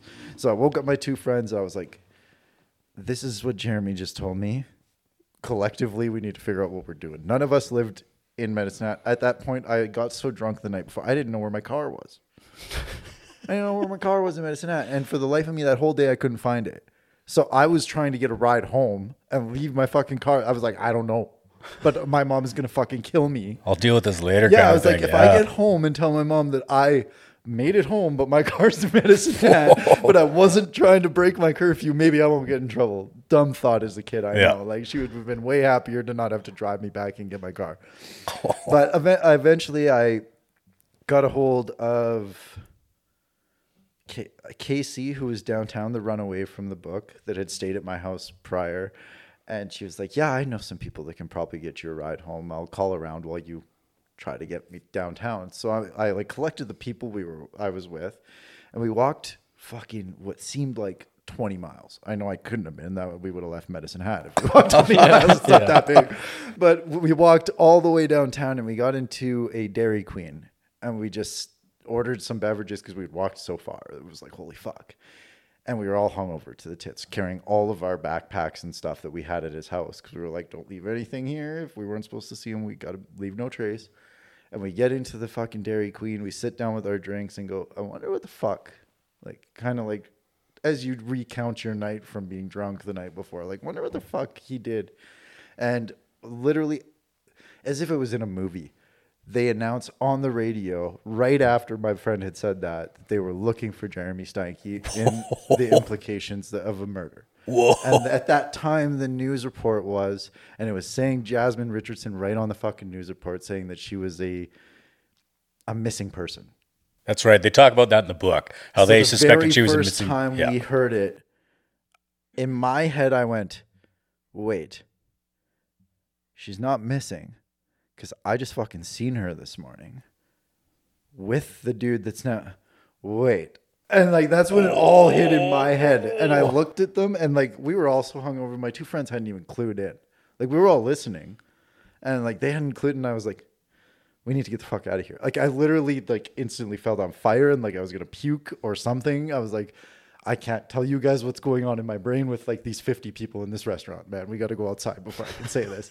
And we get outside, and I just vomit everywhere. Like, I threw up a full perfect like sidewalk square worth of vomit, like 3 or 4. Jesus Christ. It was partially like I was so hungover and dehydrated and just walked like 3 miles to get some water. And as soon as I got it in me, I had heard that, and I was just, and they thought I was just hungover. I like finished throwing up. They're like, okay, let's go back in. And I was like, Jasmine was at the house this morning, 100%. And they were like, and they both looked at me and they're like, oh, okay. And none of us really knew what the fuck to do. And at that point, all I could think of was, I need to get the fuck out of here and get home. Yeah. I was like, I don't have a cell phone. We're not going to find my fucking car. Who can get me home? So it took me hours calling around our friends to see who had the money at the end of a weekend of partying to pay for gas to get there and back, and a vehicle, and wasn't still drunk. And eventually, what's her name? Kaylee? Yeah, Kaylee agreed to drive me home. And it was Casey that drove the truck. Yes, Casey. Kaylee was who I was with downtown, just to clear. And I didn't know this person that was driving the truck home and driving me home yet. I'd never met them before, except for like in passing, but like we didn't know each other. Mm-hmm. Not enough that I should have been getting in a vehicle with them to drive an hour and a half into the middle of fucking nowhere. But they were going to give me a ride home. Didn't know where my car was. Sure, let's go. So they get there and they pick us up, throw us in the back seat of the vehicle. Don't say anything else. They're like, yeah, let's go. and we got to. It was the very first gas station outside of Medicine Hat, and they pulled over. Like around the back of it. I was like, why are we going around the back of this gas station that there's no one else at? We could have parked right in front. And so we get out, and she's like, we need to know if when we get to Leader, if there's somewhere we can park the truck overnight. So I just want to pause for a second there. So at this point, Jeremy and JR are in the back of the truck. They're in the back of the truck, and I have no idea, and neither does Kaylee with me. We were picked up by two girls in a green truck. The one that I'd seen her before, but never like had a conversation. And the other one was her friend that I was told. Like, I don't know these people, but my friend knows these people and is verified they're all good. So they're giving me a ride home. And so we get out. I go in the store to just grab some beverages for the way home. And I come back out, and they're like asking me these questions. Is there like a barn we could park at? Is there an abandoned something that we could stay at? And I was like, hey guys, like, this is Leader we're talking about. If you just roll into someone's yard late at night, you're going to get shot at. Yeah. Yeah. I don't suggest it. I don't know a farm that you could probably roll into and not have that occur, or at least have the farmer rip up on you and be like, get the fuck out of here. You know, they protect their farms out there. And so eventually I'm like, why? Like, you just get enough gas to go there and come back. What's fucking going on? And she's like, well, come around the back. And like all their way, and like when she opened the back, there was like just a blanket there. And I was like, what? I think I even remember, what am I looking at? And all of a sudden I just see the fucking arm come, and it flips open, and there's fucking Jeremy. And and at first he comes out of the fucking truck and comes and talks to me, pulls me right aside. Same questions they were asking me. I'm like, oh, dude, I just fucking told them. I was like, A, why the fuck are you in the back of the truck? B, do you know that there's cops looking for you for a murder? And he still hasn't said a word to me. And he's like, we have to find somewhere to hide. And I was like, whatever you're doing, get in the back of that fucking truck. And you don't speak to me, you don't talk to me, whatever you're doing. I was like, there's cops looking for you. I don't know, but I need to get home. And he goes, well, Jasmine's in the back too. And I was like, I just looked at him. I was like, I have to get in this vehicle for an hour and a half now with you fuckers and try to make it home. And hope nobody knows that you're in the back of this truck. No one knows. I was like, all right. I was like, I don't want to know anything. Don't fucking tell me anything. Get me home. So this was in Medicine Hat still, or once you reached Leader? This was, I would say it's about 5 minutes. If you're heading towards the Saskatchewan border out of Medicine Hat, there's a gas station just off the highway that's like 5 minutes out. So we weren't even really out of Medicine Hat city limits while I was having this conversation outside of the truck, face to face with him, where I'm sure there's video camera proof of us having the conversation too. But there was nobody else at the gas station. It was late at night. And we had the conversation, and we got back in, and I like got in the truck, and I remembered the girls just wouldn't say a fucking word. It was me and 3 girls, and I was mad. I was like, what the fuck have I, like, we are going to pull up on my mom's house with this dude in the back, and my mom has probably heard the fucking news report and is wondering where the fuck I am. She's going to be in all sorts of a state. Like, I was so convinced that my mom would be so powerful to kill that murderer. She would be so mad at me. You know, I was like, I'm safe once I get there because this guy ain't killing my mom. She'll kill him. Like, got angry mom power. Yeah, I was like, I was so, and so we got in the truck, didn't say a word. And then we got to the house. Kaylee wanted to see if she could stay at my house. So I went and woke up my mom. Oh, never wake up your parents. Wake up my mom. The first thing, oh, you're late. Yeah, Mom, and I don't have my car. Where's your car? I have no fucking idea, but I'm home. So we have to go get your car. It's in Medicine Hat. Okay, what else? My friend that's a runaway wants to stay here right now because some fucked up shit happened at Medicine Hat this weekend, Mom. That's why I'm late. That's all I said to her. And she was like, I don't care what kind of fucked up shit happened. Tell that bitch to get back in whatever vehicle that you came with, and they drive the fuck away from here. And like, in my head, I like every bit of my fiber was screaming, tell your mom what the fuck's going on right now so that you can have some level of protection from your mother, like when this blows up. Because I knew they didn't have enough gas to get home and the gas stations were closed. And I was like, there's no fucking way by tomorrow morning they aren't looking for this truck and they don't catch it before it gets back to Medicine Hat. So like I was screaming in my body to tell my mom what the fuck happened, but she was so fucking mad at me that I was like, okay, cool. So I was like, you get back in the truck, you got to go. And they were like, where do we get gas? I was like, I'm going to tell you the same thing I told you when we left Medicine Hat. There's gas almost at every fucking farm here. But if you're going to go and try to get it, you're probably going to get shot at or ran off of the farm. Don't do it. I was like, find somewhere to park that's not in town. Well, as the book tells us, they didn't. Yeah. They stayed in town. They went to the only gas station there was in the morning to get their shit and got arrested outside of the school.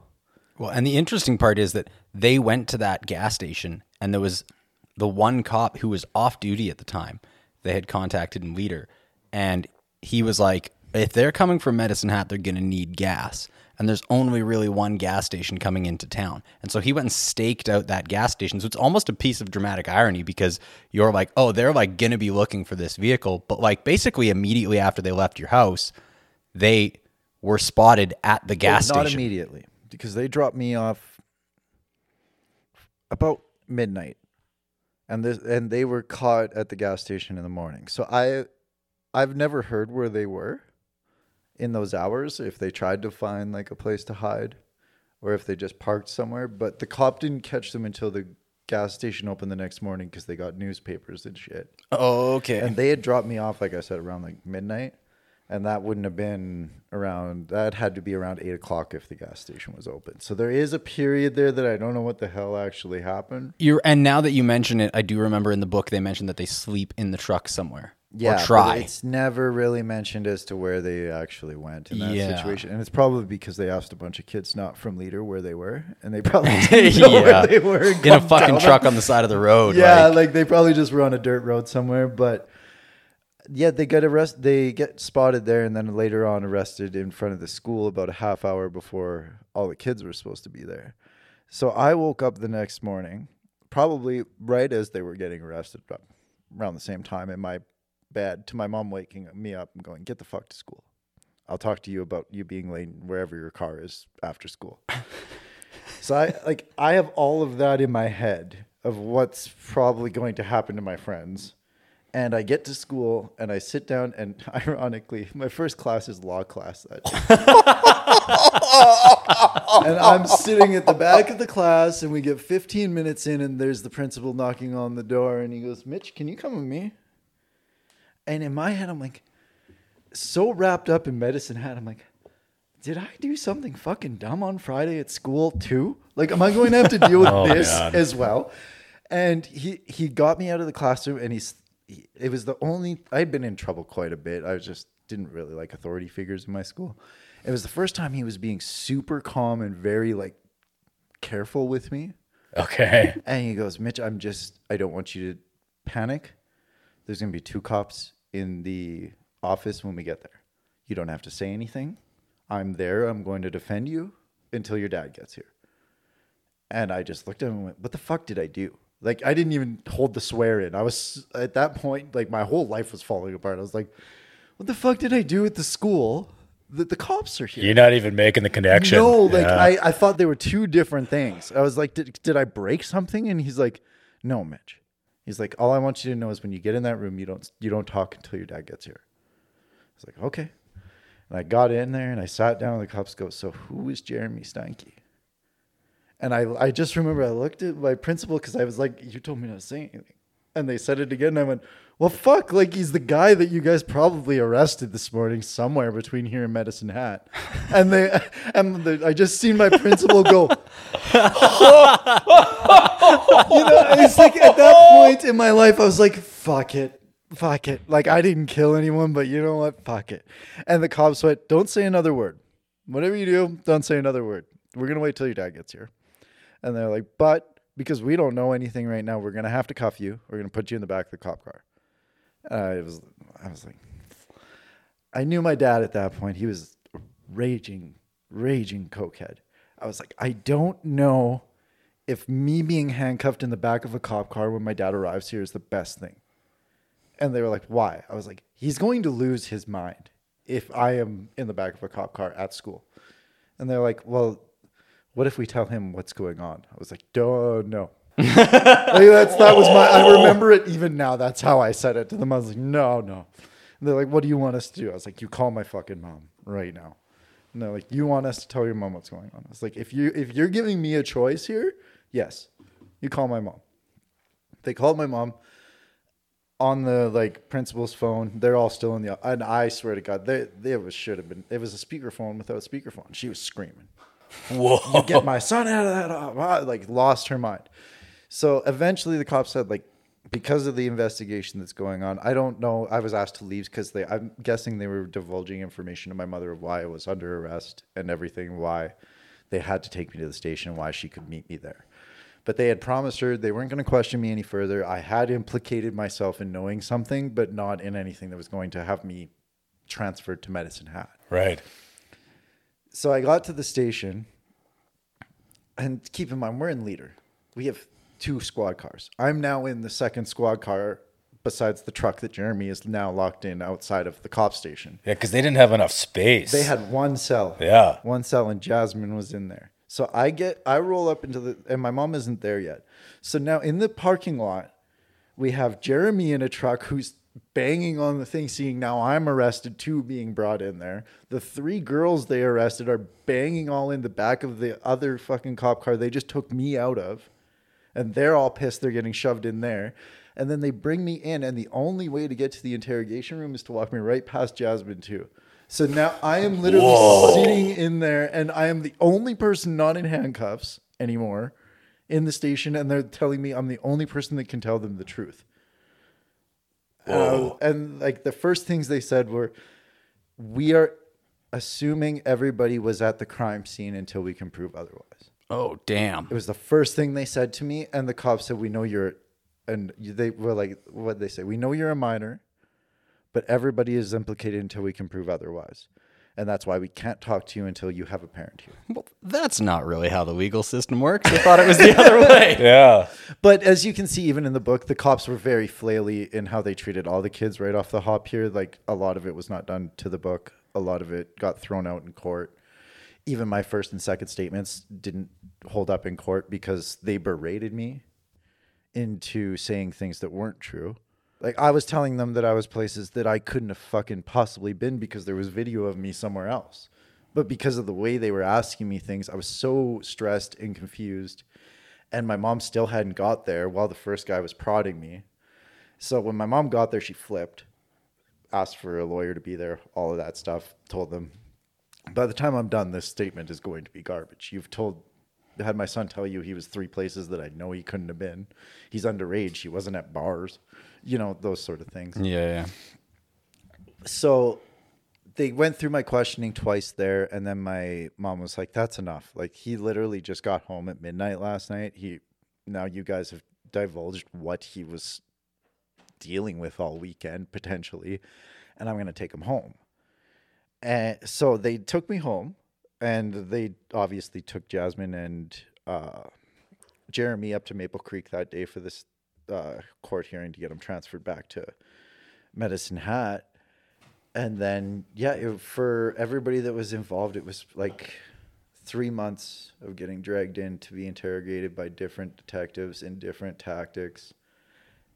And I think between my friends and I, we were never able, because we were told, legally, if we divulge what our statements are to each other, A, we're affecting the case and can be charged by affecting the case, and B, we won't be able to be used in the case. So you guys can talk about what happened, that's general knowledge, but don't be talking about your statements.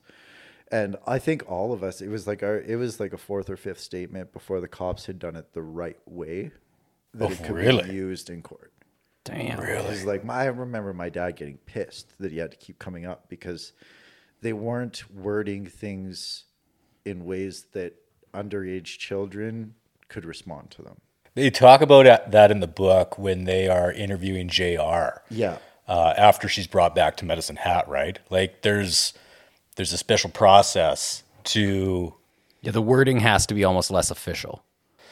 Yeah, and it's very procedural in that they have to hey, if there's a word you don't understand, you need to stop me so I can Yeah. explain it to you. Do you understand? Like, there's no back and forth like you see on TV shows. It's very, do you understand what I just told you? Okay, I'm going to ask you the next question now. And that's how the And it conversation's was- supposed to break down. Yeah, and to be honest, those detectives have all the patience in the world, because with me, myself, I can only imagine with other children, but with me, myself, they would ask the question, then they have to ask those series of questions, and you wouldn't believe the amount of times that by the time they're done, you don't know what the fuck they asked you anymore. Yeah. So you just went through a 4-minute process to get back to the start of it.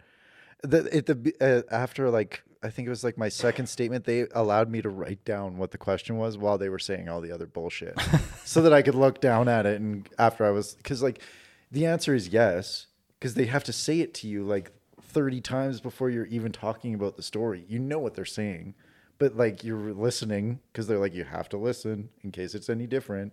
Because once in a while, the wording slightly changes, because it'll be for an opinion question, they have to change the wording. For a fact question, they have to change to like fact wording. So like, as you're trying so hard to understand if they're asking your opinion or fact, what you know, you forget what the hell you're even being asked. So like, I can only imagine with people that were less cooperative in the beginning, how rough that would have been for some of them. And I give them all the props for all the, like, I know how many statements they had to take just with me. So like with all the other underage people, I can only imagine how much patience those guys had.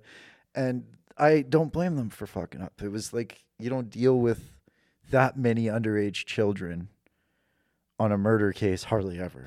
Well, and they were talking about in the book, I can't remember which statements were thrown out, but it sounds like, well, hearing from you, there was a lot of statements that they couldn't use. But the thing that struck out, and it was almost sort of like a throwaway moment in the book, it's how sort of nonchalant the police officer's attitude was to having the statements thrown out. They're like, oh yeah. And you're like, wait a second. Like, they're like, most of this will probably get thrown out. Yeah, and I was like, wait, what? Like, you're trying to get statements for a case for a triple homicide, and the attitude just really struck me as odd that they're just like, oh yeah, okay, that one didn't work, we'll try it again. I'm like, wait, what? Well, to be honest, when they brought us in after we were on our like 4th to 5th statements, they were pretty open with us that they had all they needed. Right, okay. Like when we were coming back, they were just reinforcing their statements to be bullet good in court. Yeah. You know, they wanted to make sure that every shot they fired, there was no way to throw it out. Right. Because when I came in to do my final statement of them just cleaning it up and doing the 2-hour full start to finish, real professional, good to go, they told me beforehand, we might not even call you. We have admission from both of them firsthand. We don't need this. These are just extra bullets flying through them to make sure they don't get out.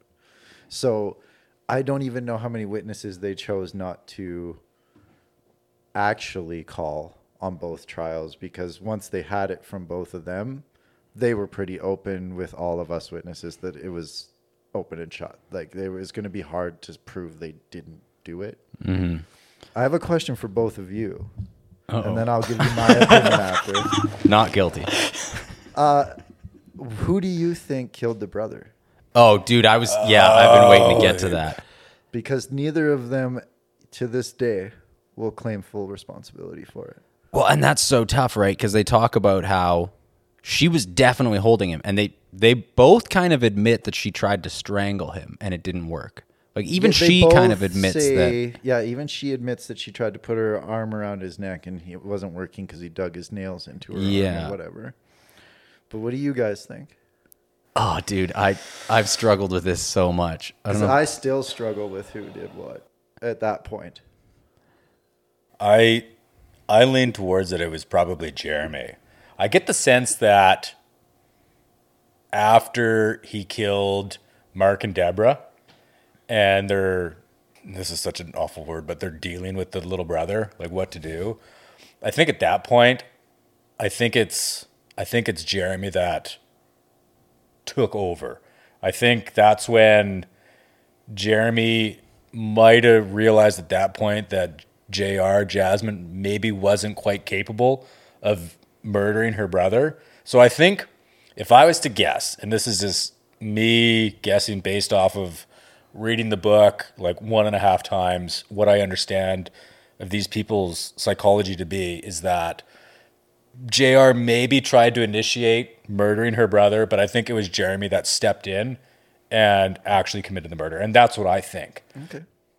So, but he would have had to have taken the knife from her, right? Because they both had a weapon. And she said she had one in her room because she was cutting, right?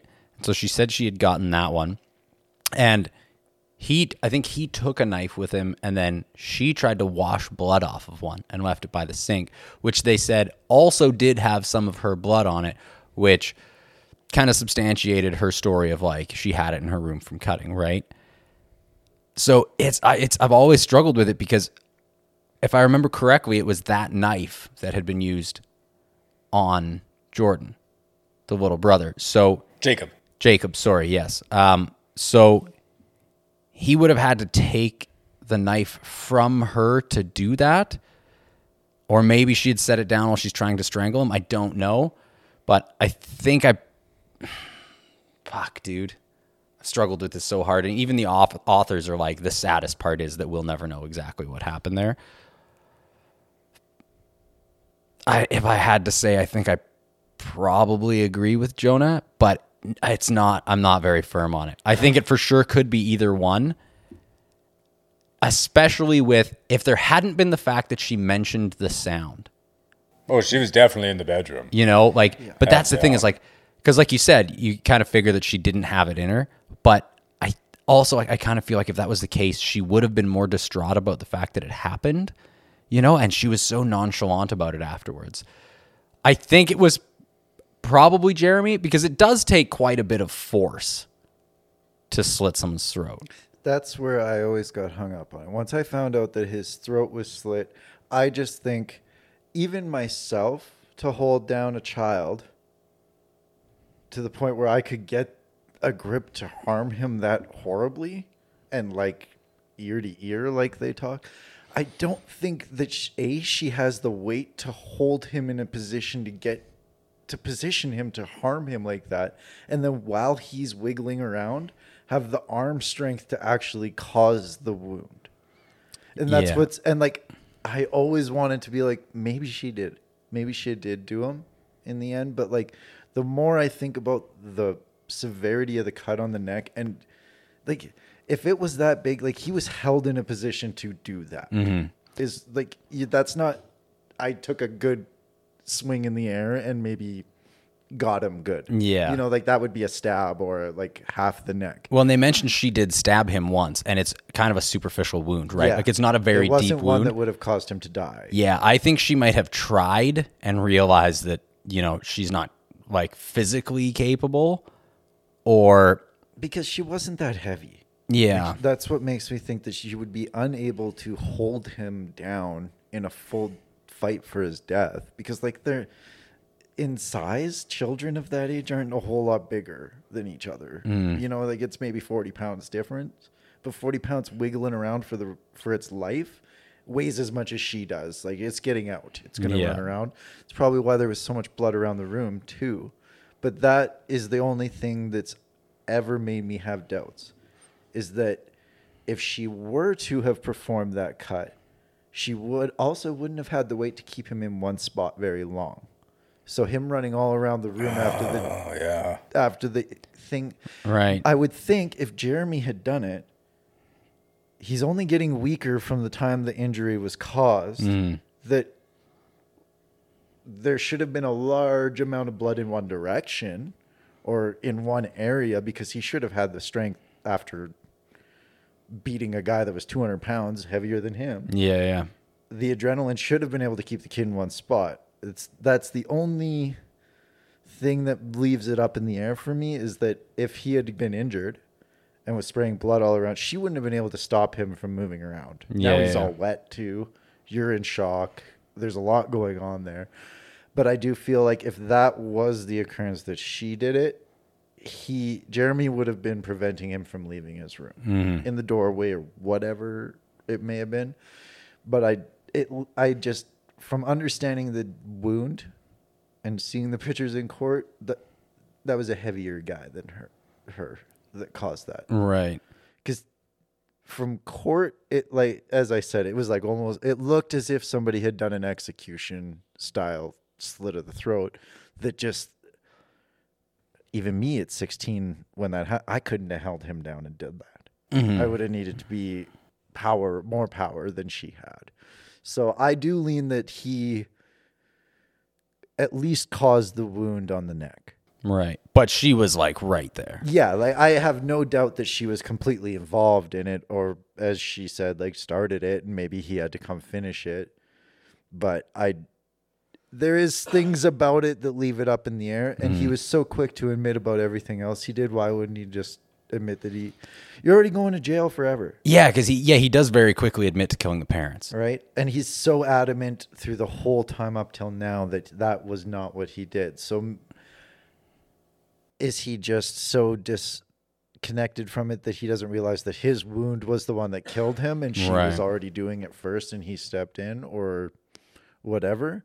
But I have to lean towards him causing the neck wound based on the strength it would have took, and that was the thing that did kill him.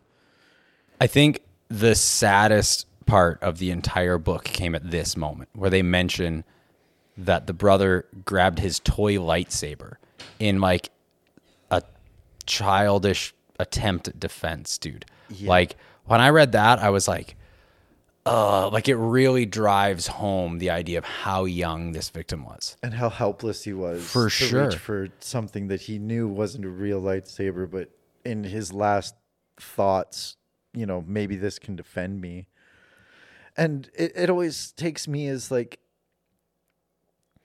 Jasmine talks a lot about how she wasn't totally sure about what was happening. And that like maybe it had got out of her hands and Jeremy was now dealing with it on his own.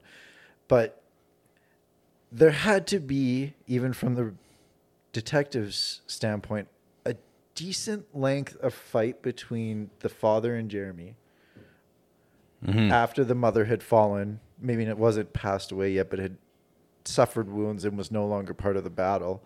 There was a substantial fight that occurred where she was upstairs with her brother. And how much damage had she inflicted on her brother before Jeremy was done his own battle?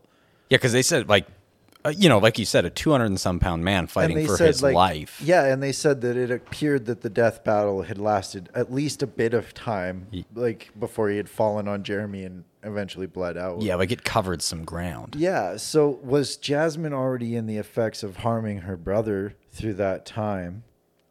Or was she, as she said, just trying to get him to go back to sleep? While putting your arm around him and choking him is technically telling him to go back to sleep too. So were you up there harming him for a long time? Yeah. And Jeremy just dealt a blow? And you had every intent of killing your brother but couldn't do it? Yeah, it's at least not while he's awake. Yeah. And what's the thought process behind that? Like, she had to know they're still going to kill him, because even if you choke him out, like, he's still a witness. And she had even said, like, she does kind of give herself away a bit, at least in the intent to kill him, because she talks about how some form of twisted sympathy for him when she says he wouldn't be okay without his parents. Yeah, we can't leave him without his parents. And it's like, so you took his life though? Like, it's almost like she was keeping his best interests in mind in some fucking weird ass way. Like that to me kind of shows that, like, despite the fact that she initially tried to choke him out, I believe it was with the intent still of killing him, just maybe not having him awake for it. Yeah, making it easier for her to actually finish the job on her brother or whatever it may have been. So one thing I guess I hadn't really even considered for some reason is that you would have seen the pictures of the crime scene. Like, what's... oh, fuck. So I was shown very cropped pictures of some injuries.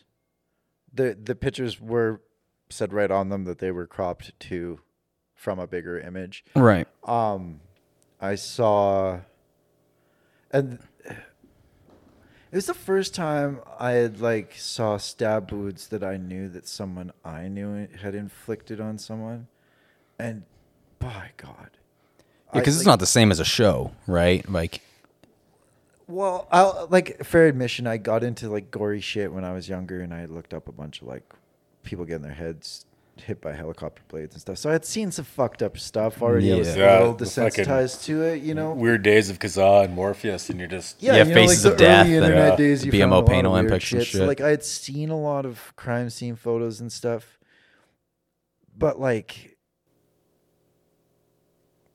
it was different seeing how, like I'm even in. I'm having a hard time thinking of how to explain this. I guess even in crime shows that I watch where they show some of those stab wounds that people get, this was like literal animal savagery, the way that those stab wounds were inflicted, I guess. Like, it's just wider and deeper and grosser than anything I'd ever seen. And the amount of pooled blood I got to see in photos was massively unnerving. whoa. Like, you know when you look at a carpet that you might have like out on a cement pad after it rains?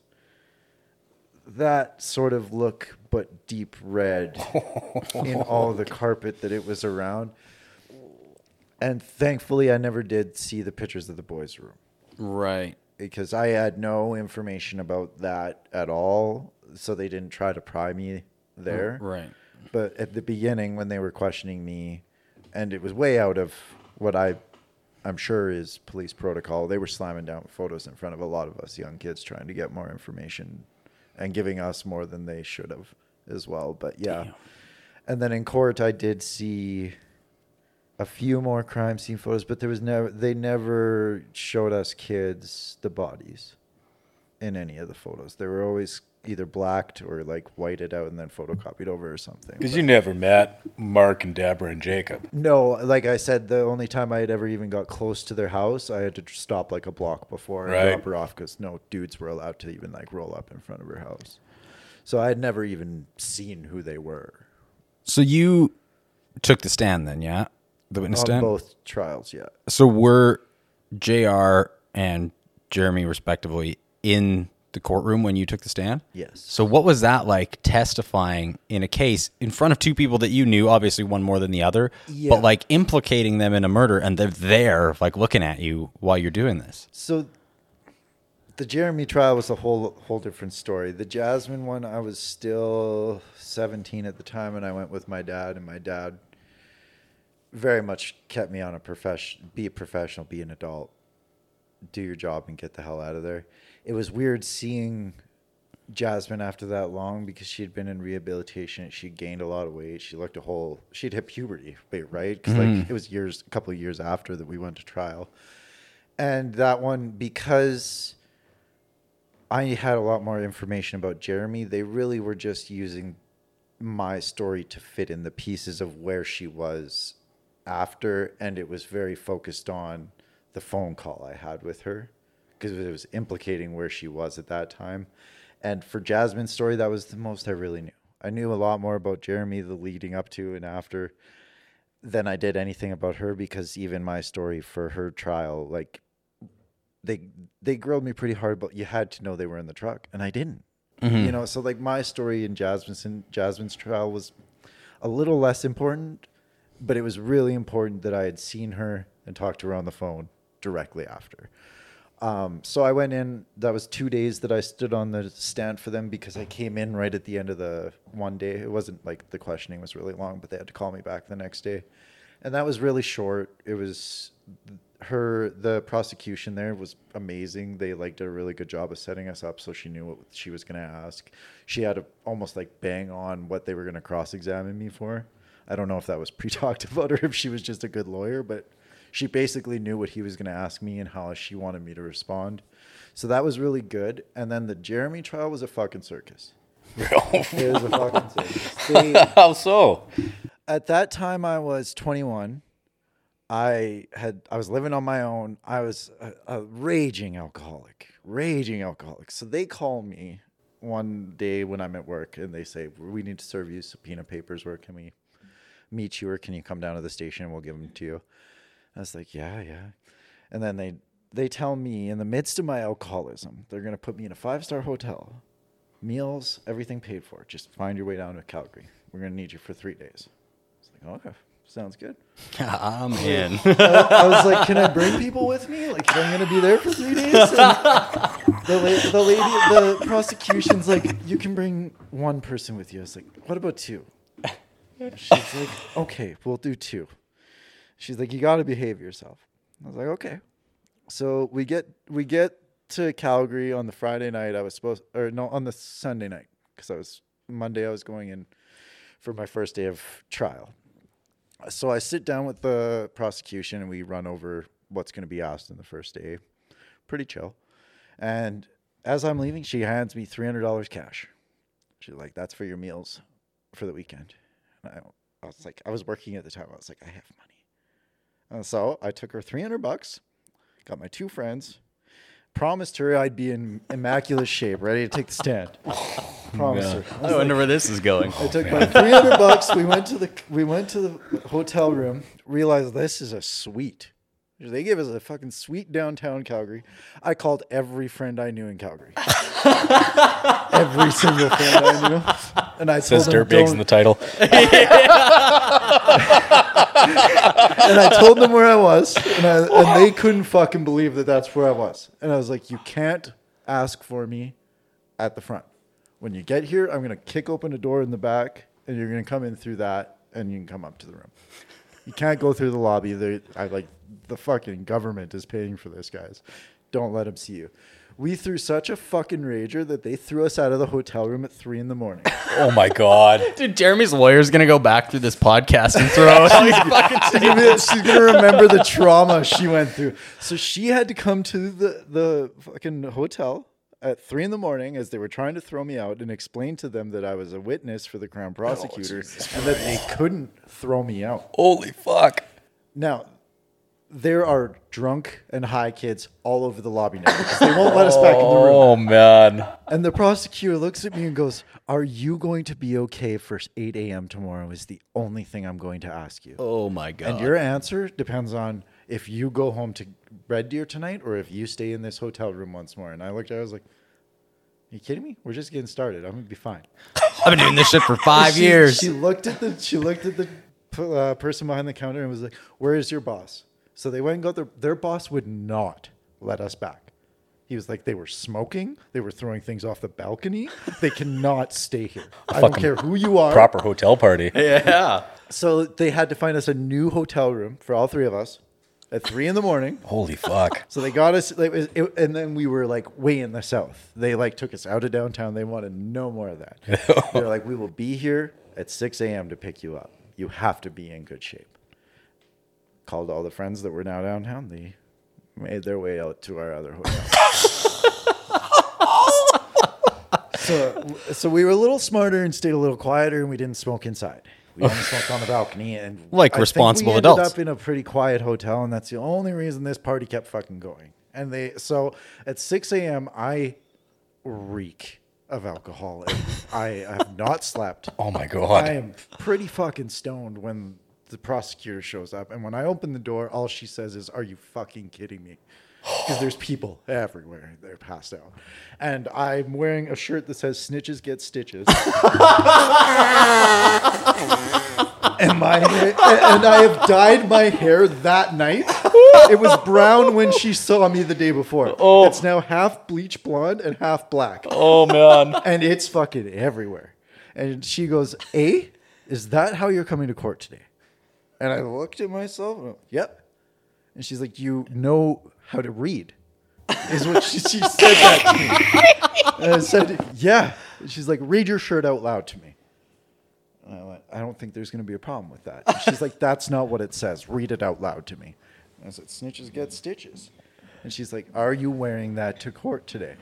And I said, and what had happened is one of my drunk friends had took a bottle of vodka and dumped it all over my good clothes that night. So I said to her, hold on, I'll go get my good clothes and you tell me if you want me to wear them. So I walked out into the hallway and handed her this bag that just dripping still of vodka. Oh my dripping God. off the bottom. I was like, those are my good clothes. Do you want me to wear those or do you want me to wear these? She's like, I guess you're wearing those. It's worse than the contents of the white bag. Yeah. So Crime scene in itself. She puts me in the vehicle, and she had to pick up Cam, who was the drug dealer that had sold Jeremy the coke. Cam Barkley or whatever. Yeah. So me and Cam had done exactly what I did on the opposite side of the city that night. And she had just finished giving him the lecture on the way to me. This explains what the author wrote about the state of the witnesses in Jeremy's trial. Side? Yeah. Absolutely. So me and Cam are taking turns asking her to pull over on the way to the courtroom to throw up. And Cam is wearing a button-up shirt that is missing 4 of the 6 buttons. Oh, man. So like the whole middle part just is like flapping open to his gut. And he's got this cowboy hat on that only one side is now still flipped up. Somehow in the night it has come down. Oh. So it's like a down flip and an up flip. And she's trying to explain to Cam he can't wear the cowboy hat in court. And Cam goes, do you want to know why I'm wearing a cowboy hat? And she says, sure. And he takes his hat off. And his friends have shaved like a friar tuck in his head the night before.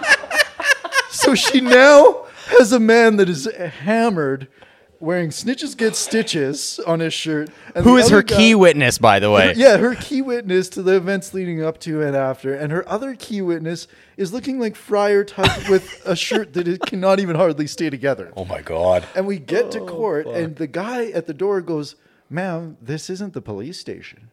It's what she says with us behind her. She goes, these are my witnesses.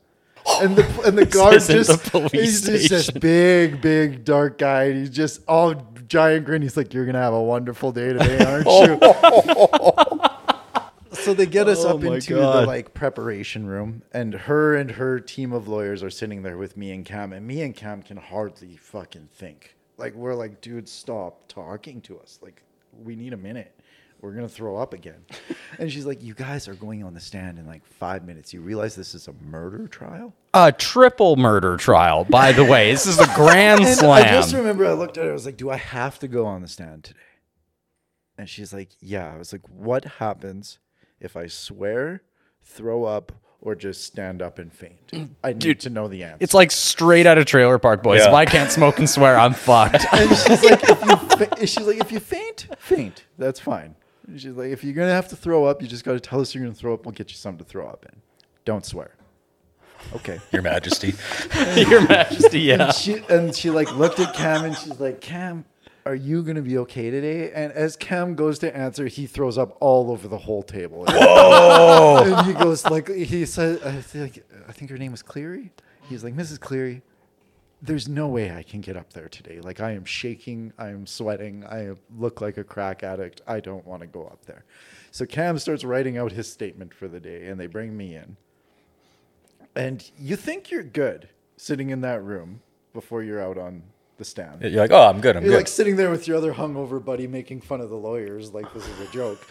And you get into that room and you hit the biggest cold sweats of your life. And you're like, is this my hangover or am I nervous now?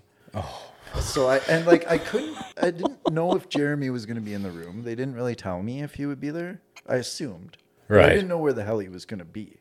And like, I was so hungover that I was like, just do what the lady told me.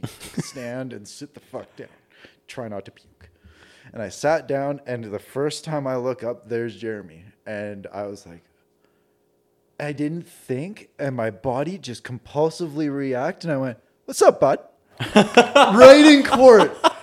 I looked him in the eyes and I went, what's up, bud? And I was like, oh.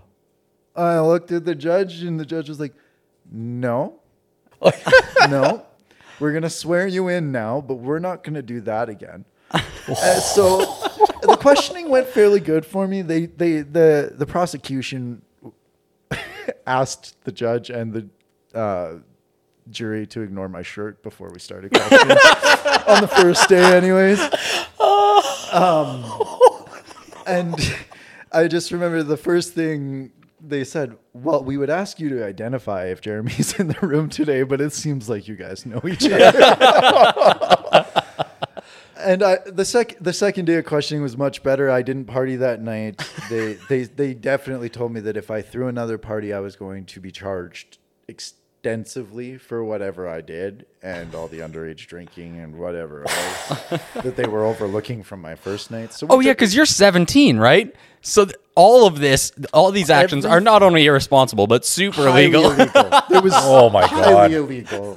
Everything they were coming upon on my first 24 hours. Fucking amazing. The second day, they pulled me aside after the first day and they were like, you did a really good job on the stand for everything that led up to it. Like, you're doing great. Can we give you money to go and get real clothes and calm down and come back tomorrow and do a good job? I was like, sure. We partied. Yeah, of course. We partied that night again, but I did go and get some nice clothes and I went to bed early and let them all party. And they told me at the end of the second day when I could go home, they told me that I had blown over $5,000 in damages to hotel rooms in 2 nights. And that they were never happier to let a witness go home. Wow. Holy fuck. Yeah. Oh man, you really got your money's worth on that one. Yeah. But okay, so at this point, you're 17 years old, right? Yeah. And you were 15 when all this went down? Yeah. So, and you've already been through Jasmine's trial. Yes. You could, right? Like, even earlier in this podcast, you said, you gave numerous statements to the police before you got it right. Like, you knew, it was muscle memory at this point. It had to have been. Definitely, because I was so hungover when I was in court, I was a little fucky on time frames with some things because I was so tired and not thinking and still partially drunk. I swear I was. But most of it, you could ask me in my sleep the questions that they had asked me 7 or 8 times that they were referring to, because they weren't trying to implicate me in anything. They knew what had happened at that point that I took the stand. So it wasn't like they were trying to punch holes in my story. It was just anywhere where it was a little hazy when I first told it, they would kind of come at me for that. But I knew it. When I went into it the second time, I was like, I hate the dude now, Jeremy. So I think that this is kind of a joke that I have to even go. There's obvious evidence that he did it. The girl got convicted. How the hell is he not gonna? So in my drunk, alcoholic 17-year-old mind, I was like, fuck this. Why do I even need to be here? You guys know he did it. But yeah, so it was most of it was I could say it in my sleep by then, but there was definitely things because I was still a little drunk that I fucked up when I was on the stand. Dude, I never thought I would laugh so much talking about a triple homicide trial. Yeah. Oh my God. I was getting bummed out, but the snitches get stitches shirt just it's kind of a happy ending to so many of my the latter friends half of this podcast. Yeah, my friends didn't believe that I did that. Thank God I had brought friends from Red Deer with me that got to watch from another room on video me sit there with it, because nobody believed me when I told them. They were like, you can't. And I was like, when your good clothes are covered in vodka, yeah, you can. So When your good clothes are covered in vodka. I got kind of 2 final questions for you. I don't know if Jonah's got any more for you, but did you keep in touch with anyone from the Medicine Hat group after all this went down, either in the 2 years until the trial or beyond? I think the easiest way to put till the trial, for the first 6 months after they were questioning us, all of us kids were really close. And then it was also at that time where you start really growing out of what that 12 to 16-year-old angst is, and you start to go your own ways. So we all grew away from each other, and then it was almost like a crazy halfway through school reunion when the first trial came to, because we were all so young that we were getting brought by our parents still. So we all got to hang out for the first time in a year and seeing each other, and we all weren't really the same people anymore. And then there was another 8 months till Jeremy's. And a few of our group that had met back then went, I guess it was 8 months before they started letting us know we were going to be called for Jeremy's. It was a little bit later that it actually started. But a few of us had started being friends again from meeting at that point. But when it happened to Jasmine's was a bigger period of time, and we had all grown apart. And now I don't talk to any of them, to be honest. I do know of how like they're doing and stuff, but I'm not friends with them. A lot of them still have this weird thought that Jeremy isn't the worst person in the world, even this far down the road with everything that's out. And I don't agree with that. I think he's like a pedophile murderer. You know. So I don't understand how they've grown up and not caught on to the obviousness of it, regardless of how he was when we were all babies and he was still being a creep hanging out with babies. Yeah. You know, so when I look at it now, the people that still regard him in high amounts, I just have stepped away from. Yeah, because as far as the title pedophile goes, one thing we never really touched on that I thought was really significant is that, so the case, like they were arrested within 30 hours of the bodies being found. Mm-hmm. And in that time frame, Jeremy and JR had sex that night at the friend's house. Yeah. And then we're basically in the act of it when, like he had her pants off when they found them in the truck.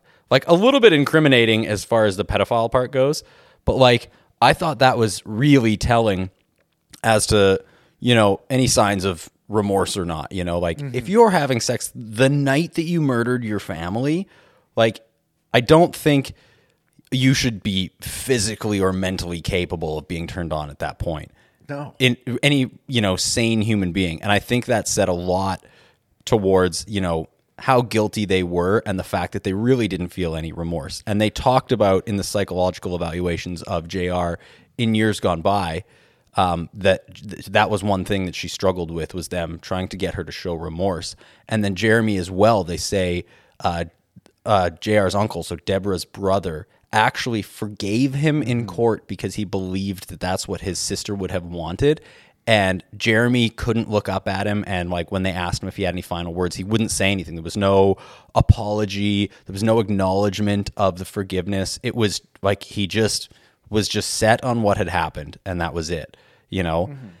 And the other question I wanted to ask you is, did you deal with any sort of like media harassment after the trials? Like, because you obviously would have been a person of interest in this case.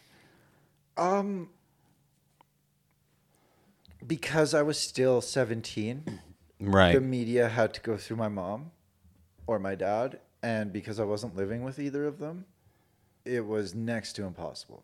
Right. They couldn't contact me directly. So I didn't deal with too much. Like I said, I did have the people that wrote this book reach out to my mother because that was who they had to go through at the time. And it had indirectly fucked up my life in the trajectory it was going in. So my mom was a little hesitant to immediately throw me back into it. Right. Yeah. Like I had to move towns because Leader was so small that there was no way everybody in the town didn't know about it. And my mom and my dad had a conversation with me, and I was nervous because I was already getting my ass kicked before this happened. Yeah. So like, I didn't want to leave Leader. I didn't want to not live with my mom, but my dad lived in Drumheller, which not far enough removed, as I found out when I did make that choice and ended up having to even leave that. But media harassment, not so much. And I stayed really, really quiet about it. Like I said, this is the first time I like real publicly sat down and gave it any time with anyone. Because to me, like, as much as I know I'm that close to it, I feel like there's so much there that happened that I don't know about. Right. And so much was said between them that I didn't know. I know about it now. I saw it in court. But that's still not my story to ever tell. Because, like, I don't know what the feelings actually were behind any of those messages. And going back to what you were saying just quickly about the sex after they had committed these murders, I found it very interesting from my friends that backed up the fact that Jasmine was telling them that she was having sex with a spaced out Jeremy that was very removed from where he was and her, right, trying to get his attention, which I always found in my head is maybe there was more. He hit the remorse thing, or like just total zone out about emotion while she was still trying to drive it, and it kind of reinforced the manipulation thing of her. Right. Yeah, she's trying to get that control back while he's pulling away. That she would even say it seemed like he was very not there, and I was trying to make sure he still loved me. He was the only person there for me. Always kind of struck me as like he was hitting the remorse long before she was, because it seems like if he was spaced out, he was also coming down off drugs. Fuck yeah, he was. So I'm gonna throw that out there that I'm going to say that could have just been coming down off drugs, or still so fucking high you couldn't talk. Yeah. Once all the adrenaline wore off and you just realized how high you were and you couldn't sleep, could have been that. But it feels like maybe he was like there was a quicker route to remorse, or at least reconsidering what the fuck happened. Yeah, kind of the reality setting in sooner for him. Yeah. Yeah, and they did mention in the book actually that one thing. Redeemed isn't the word I want to use.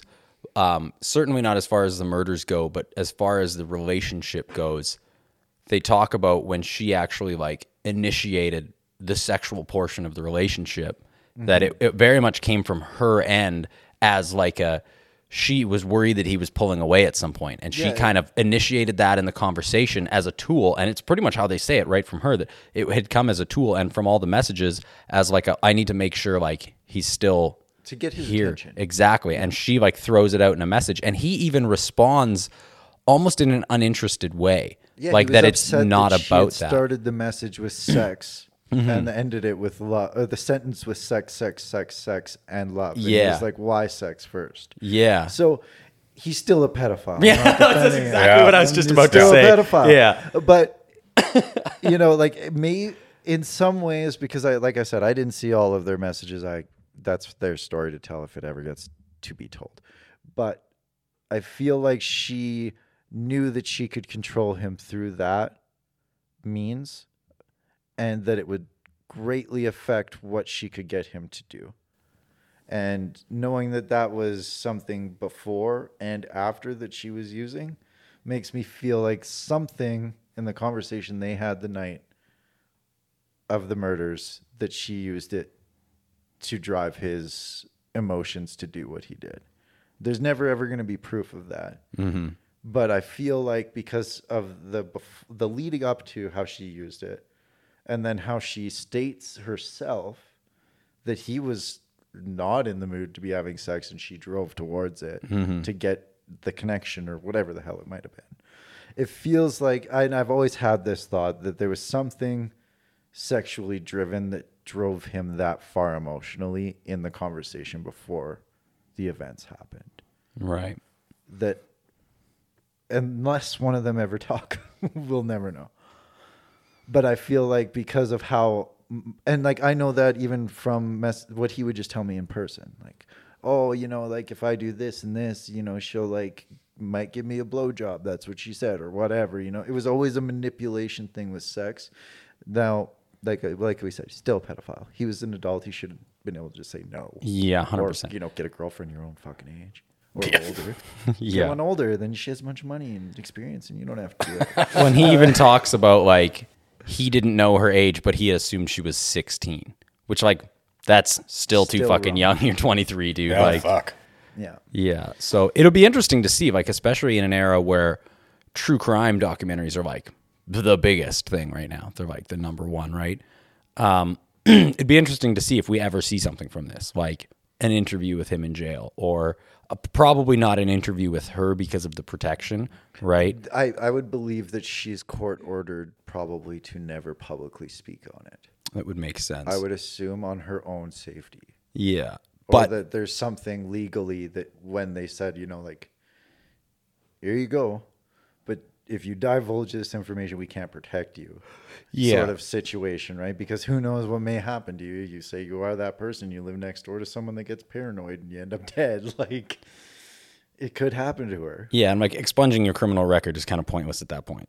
You Yeah, know, right? Like they're going to say, we didn't go through all this trouble to rehabilitate you and make you literally impossible to find for you to go and tell the next person that you are this person.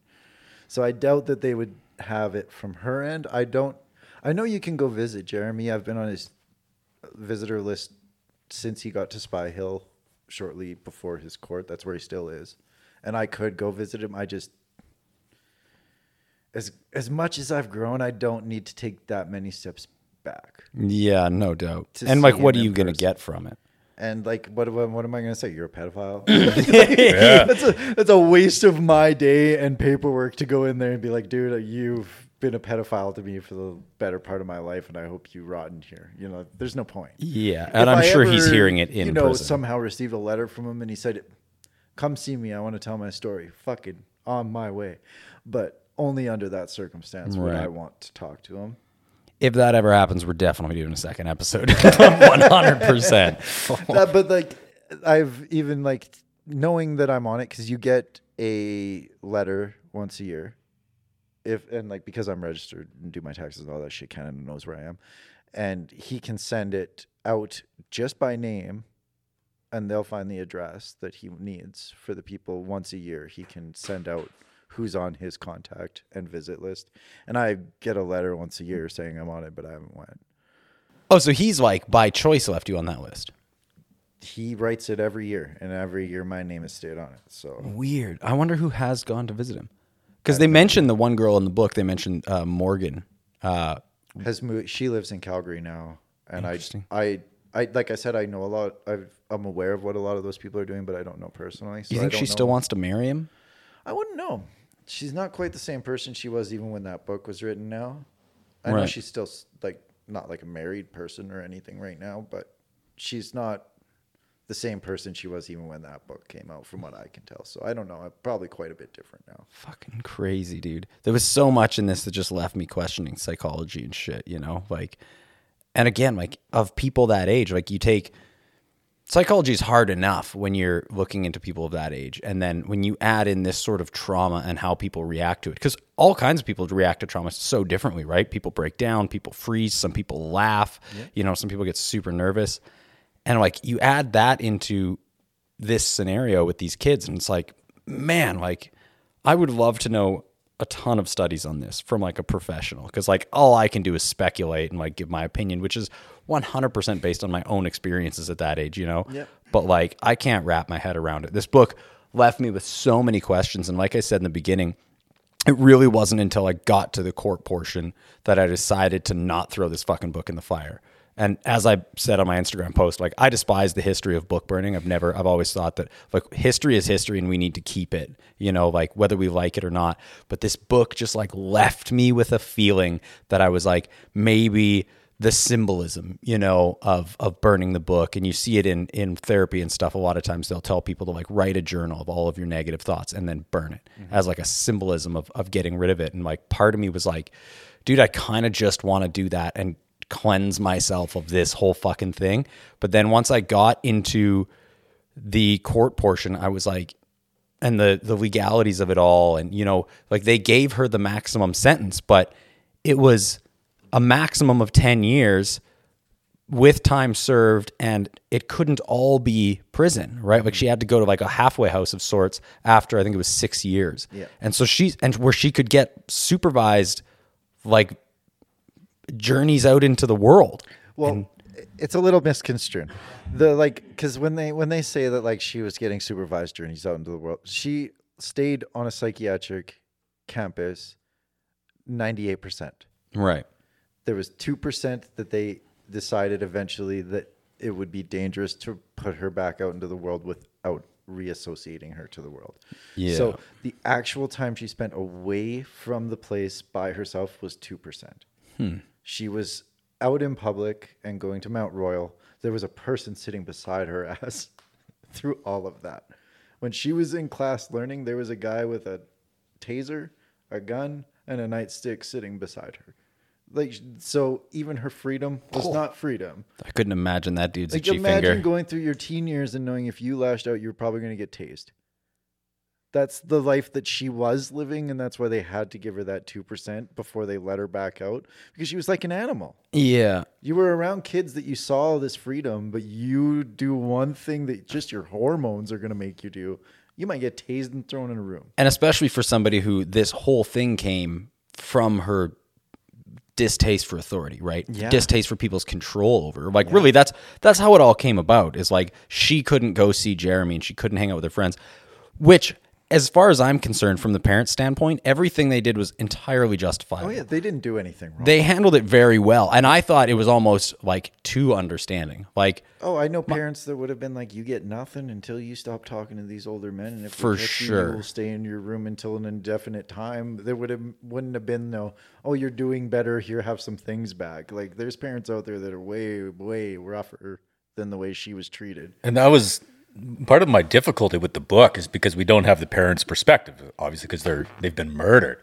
So I, even when I was rereading portions of this book and thinking of the story, I was like, what are these journalists, what are these authors not giving us intent? Like, what sort of biases? How are these parents being painted a certain way?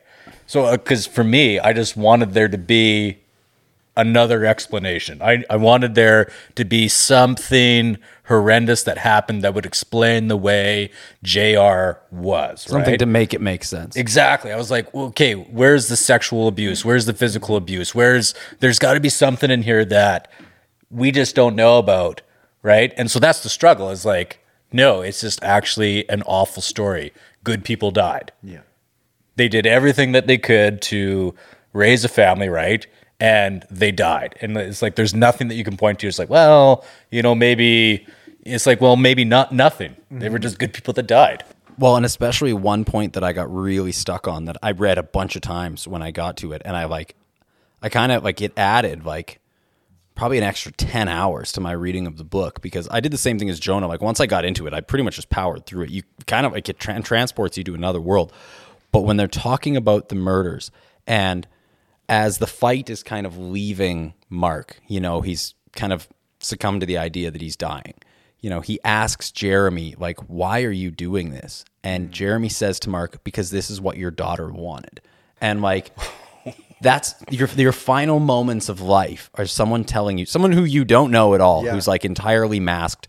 They've murdered your wife, and you're fighting for your family's life. Like, and she had snuck out kind of, right? Or she snuck him in. So in his head, he's fighting to protect her, like his kids. As well, yeah. Yeah. And then one of the last things he hears is that it's what she wanted. And like, I couldn't imagine like just the spiral he would be in as life faded away. You'd just be so lost. Like, the questions you would have, like, it would torment you. If there's some sort of afterlife, it would torment you for eternity, not having an answer to that and being like, what do you fucking mean? Yeah. Like, we grounded her because she was being a fucking maniac, and now we're being murdered for it. Yeah. Like, they did, like we said, and as Jonah was saying, like, you wonder if it is kind of misconstrued by the community, because we see it all the time. You see with musicians, like, musicians get famous after they die and stuff, and people never speak ill of people after they're dead. Suddenly they're a saint. We see it with criminals that die. Oh, they were such a good person, and all. It's like, we see it all the time. I don't think that's the case with this, but like, you have these people that were murdered that did everything, from what I can see, they did everything right as parents. They tried their hardest to get her in line. They understood, like, she was wearing shirts with like satanic symbols on it to school, being a self-proclaimed Wiccan, of course, which they talk in the book that, the Wiccan community doesn't align at all with her ideas. But like, I think they handled it really well. And like, my parents went through a similar struggle, man. Like I said, I'm wearing Cradle of Filth shit to school, and like, this naked girl in a bathtub of blood, and I got this crazy fucking black hoodie on with pins in it everywhere and shit, like showing all the signs of a troubled child. Yeah. And my parents are like doing the same thing. Like, how do we punish you for acting out without feeding this rebelliousness that's like, I'm sticking it to the man, and like, we want you to see this punishment as our care for you and not as a punishment. We don't want you to look at us as more of an authority figure. Well, and I think like, it's important to remember, like, when you hear about her parents taking away like phone and computer privileges, what time this was in. Her having her own computer in her room is fucking mind-blowing for that time anyways. Most households had like one computer in the house. Oh yeah, that everybody had to share. Yep. So like, when they say things like that, you have to remember the time this happened. Taking her computer from her, like, That's a privilege that most kids didn't have. They talk about how Jeremy had a computer but no internet and had to go to the library. Yeah. Like, the things they were taking away from her are because your parents had been such good parents to provide those things for her even before they took them away. Yeah, we all So know it's the hard. struggle of trying to get porn from LimeWire on the family computer. Exactly. Exactly, right? Yeah. So, like, when they talk about the things they were taking away from her, I come from a family where we didn't have money. So when I, like, even hearing the kid that time have their own computer, I'm like, son of a bitch. You know, and, like, her not parents saying don't hang out with older guys as you're a younger girl coming into puberty. That's going to happen with every child. Mm-hmm. No matter what child you are and what your parents are, that is going to be something they tell you. Like, that wasn't out of line. Them going with her to therapy, and when she showed improvement, rewarding her. These weren't terrible parents. They were doing exactly what parents would do to any child in the situation, on the lenient end, if you ask me. You know, like, Yeah, 100%. like, if I was a girl and was 12 and my dad had caught me making out with a 23-year-old, my dad would be in jail for killing the 23-year-old. For sure.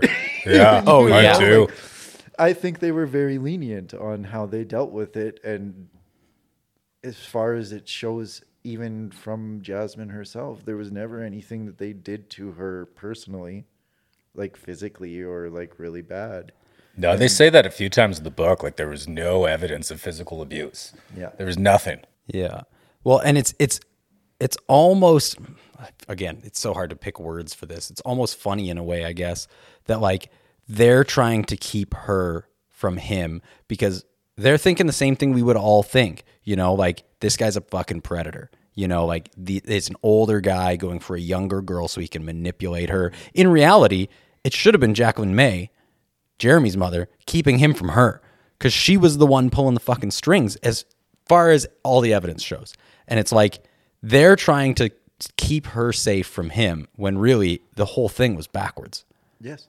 It's fucking wild, man. And, like, as someone that's like, I essentially have a stepdaughter now, you know, she's 8, like, she's not quite at this age where things starts to get fucking super sideways, you know, but reading this book, I was like, dude, what? Cause, like, I have no fucking experience raising a kid. This whole thing has been, like, a bit of a nightmare for me in the sense that I'm, like, realizing that, like, I would consider myself a pretty responsible adult, but responsible adult and parent are two fucking totally different categories, dude. yeah. So I'm like, dude, what do I do? And especially you read a book like this where they're like, I would say they did everything right. As we had said, almost even too lenient. And I'm like, it fucking all went south. Like, what the fuck do I do if things start getting to a stage? Most kids, especially early teens, right, getting rebelliousness, you know, like the resentment for authority figures. It's gonna fucking happen. I did the same shit, man. I snuck out and I wore shit to school that I shouldn't wear, pretty much just because I shouldn't wear it to school. You know, it's the don't touch the stove thing. Yeah. You know, and I'm like, fuck, man. I, like, try to look ahead at my future and I'm like, what the fuck is the right thing to do? You know, like, it's fucking terrifying. Hopefully I'm not a Mark and Deborah story, but it's like, you just think about it. You're like, man, sometimes even if you're doing the right thing, like, sometimes it's out of your hands, you know, Oh, yeah. like, you can do what's best, you know, by all means of the term. And you just can't make all the choices. You can't control it. It's going to go how it's going to go sometimes almost. Yeah. So, Joan, I don't know if you have any more questions for Mitch here. I think we've covered quite a bit. We got far more than I was expecting. I don't have any questions. I just want to thank you for your honesty today. Absolutely. Yeah. Dude, this was fucking wild. Far more laughter than I had thought we would have. So that was pretty cool. We got a good it was balance. a heavy topic, so I was trying to come into it as light as I could.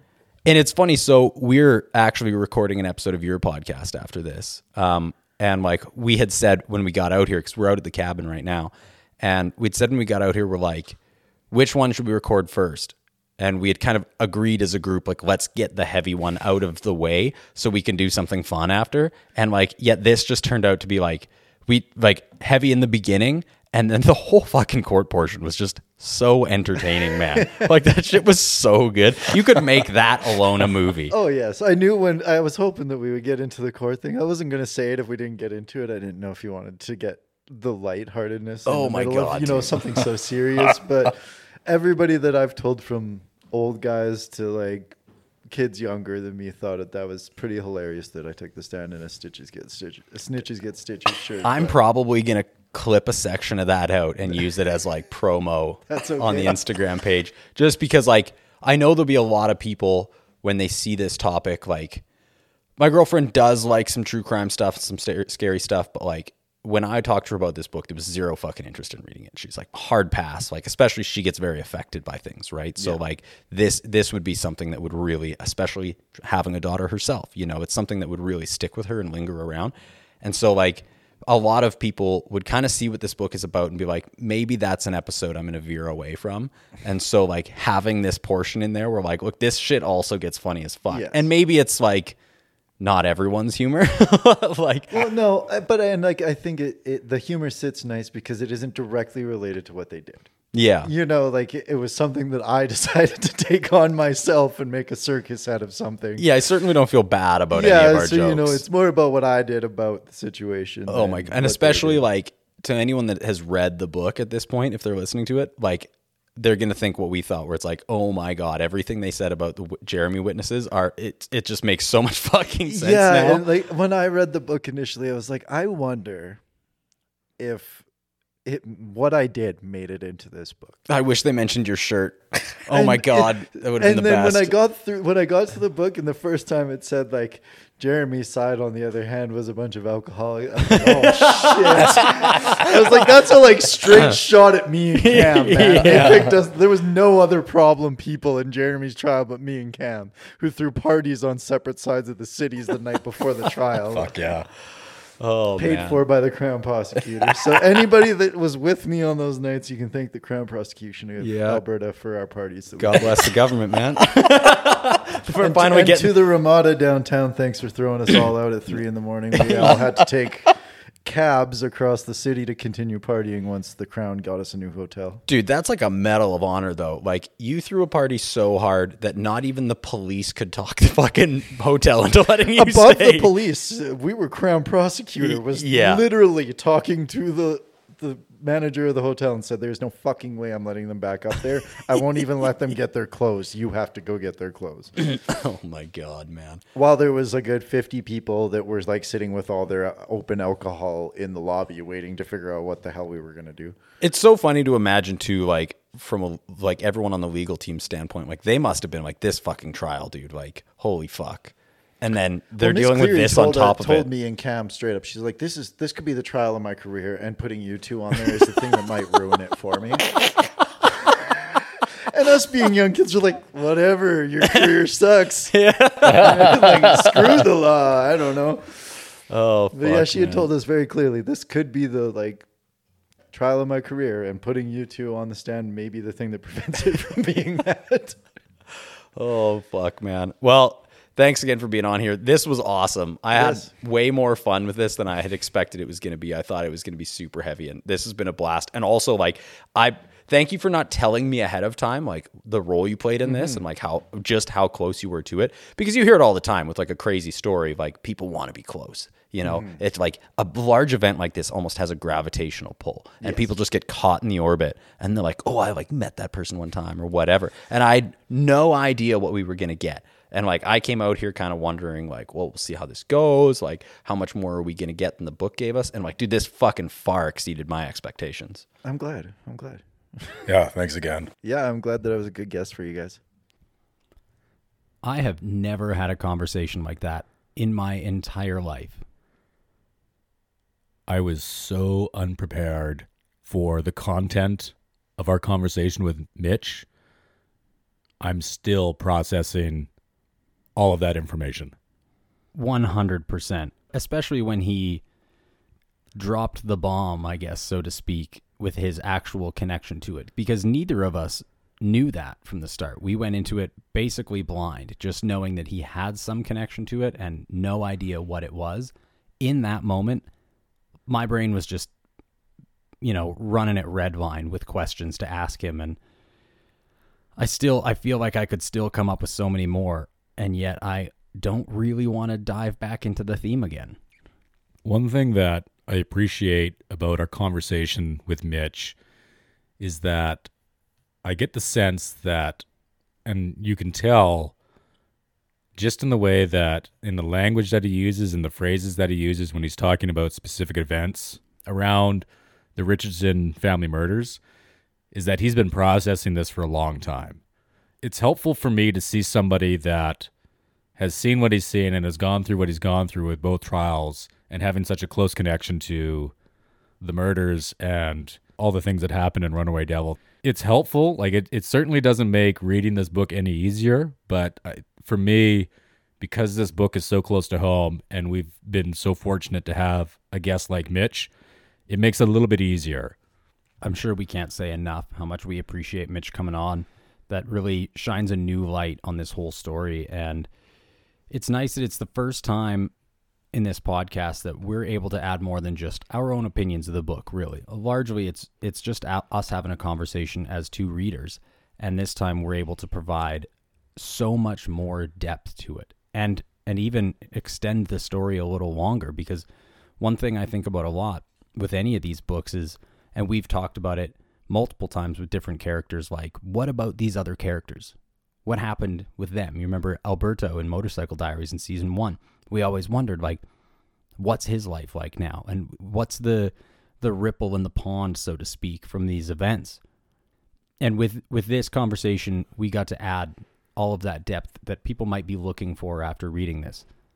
So with that said, how do you want to rate Runaway Devil? Previously, our Octane ratings have always been on the book, right? Content, quality. With this one, it's hard not to include this conversation, I've been really focusing on separating myself. And also, like we said in the intro, you can't really add any opinion. It's largely a list of facts. But I would say I want to give this book a 91. For sure, I want to give it a high rating because I think the journalism done behind the scenes on this was fantastic. There's a quote from Danny Filth from Cradle of Filth in here regarding the murders. There's so much backstory. They clearly pursued information from everyone involved. As Mitch said, they were reaching out to him, and he mentions in the interview that considering his age, they would have to go through his parents. So gathering this information would be extremely difficult. And you can tell that they really did the legwork to get it there. And I don't envy them for writing this story either. Like, it would have consumed a large period of your life gathering all this information, putting it into a book and publishing it. And I mean, just in the time we've spent reading this and then doing the podcast, I feel like it weighs on me. So to make this like a significant task in your life would have been very heavy. And I think they did a really good job of keeping their own opinion out of it, giving us the story, because as they said in the book, like, it impacted the community very heavily. And, between the Wiccan community and the goth community, there was a lot of ridicule. So you very well could have written this book with a lot of that hatred put into it, looking down upon these communities because of a couple people within it. And I think they did a great job of avoiding that, not adding any emotion to it. It's just, this is the information we have.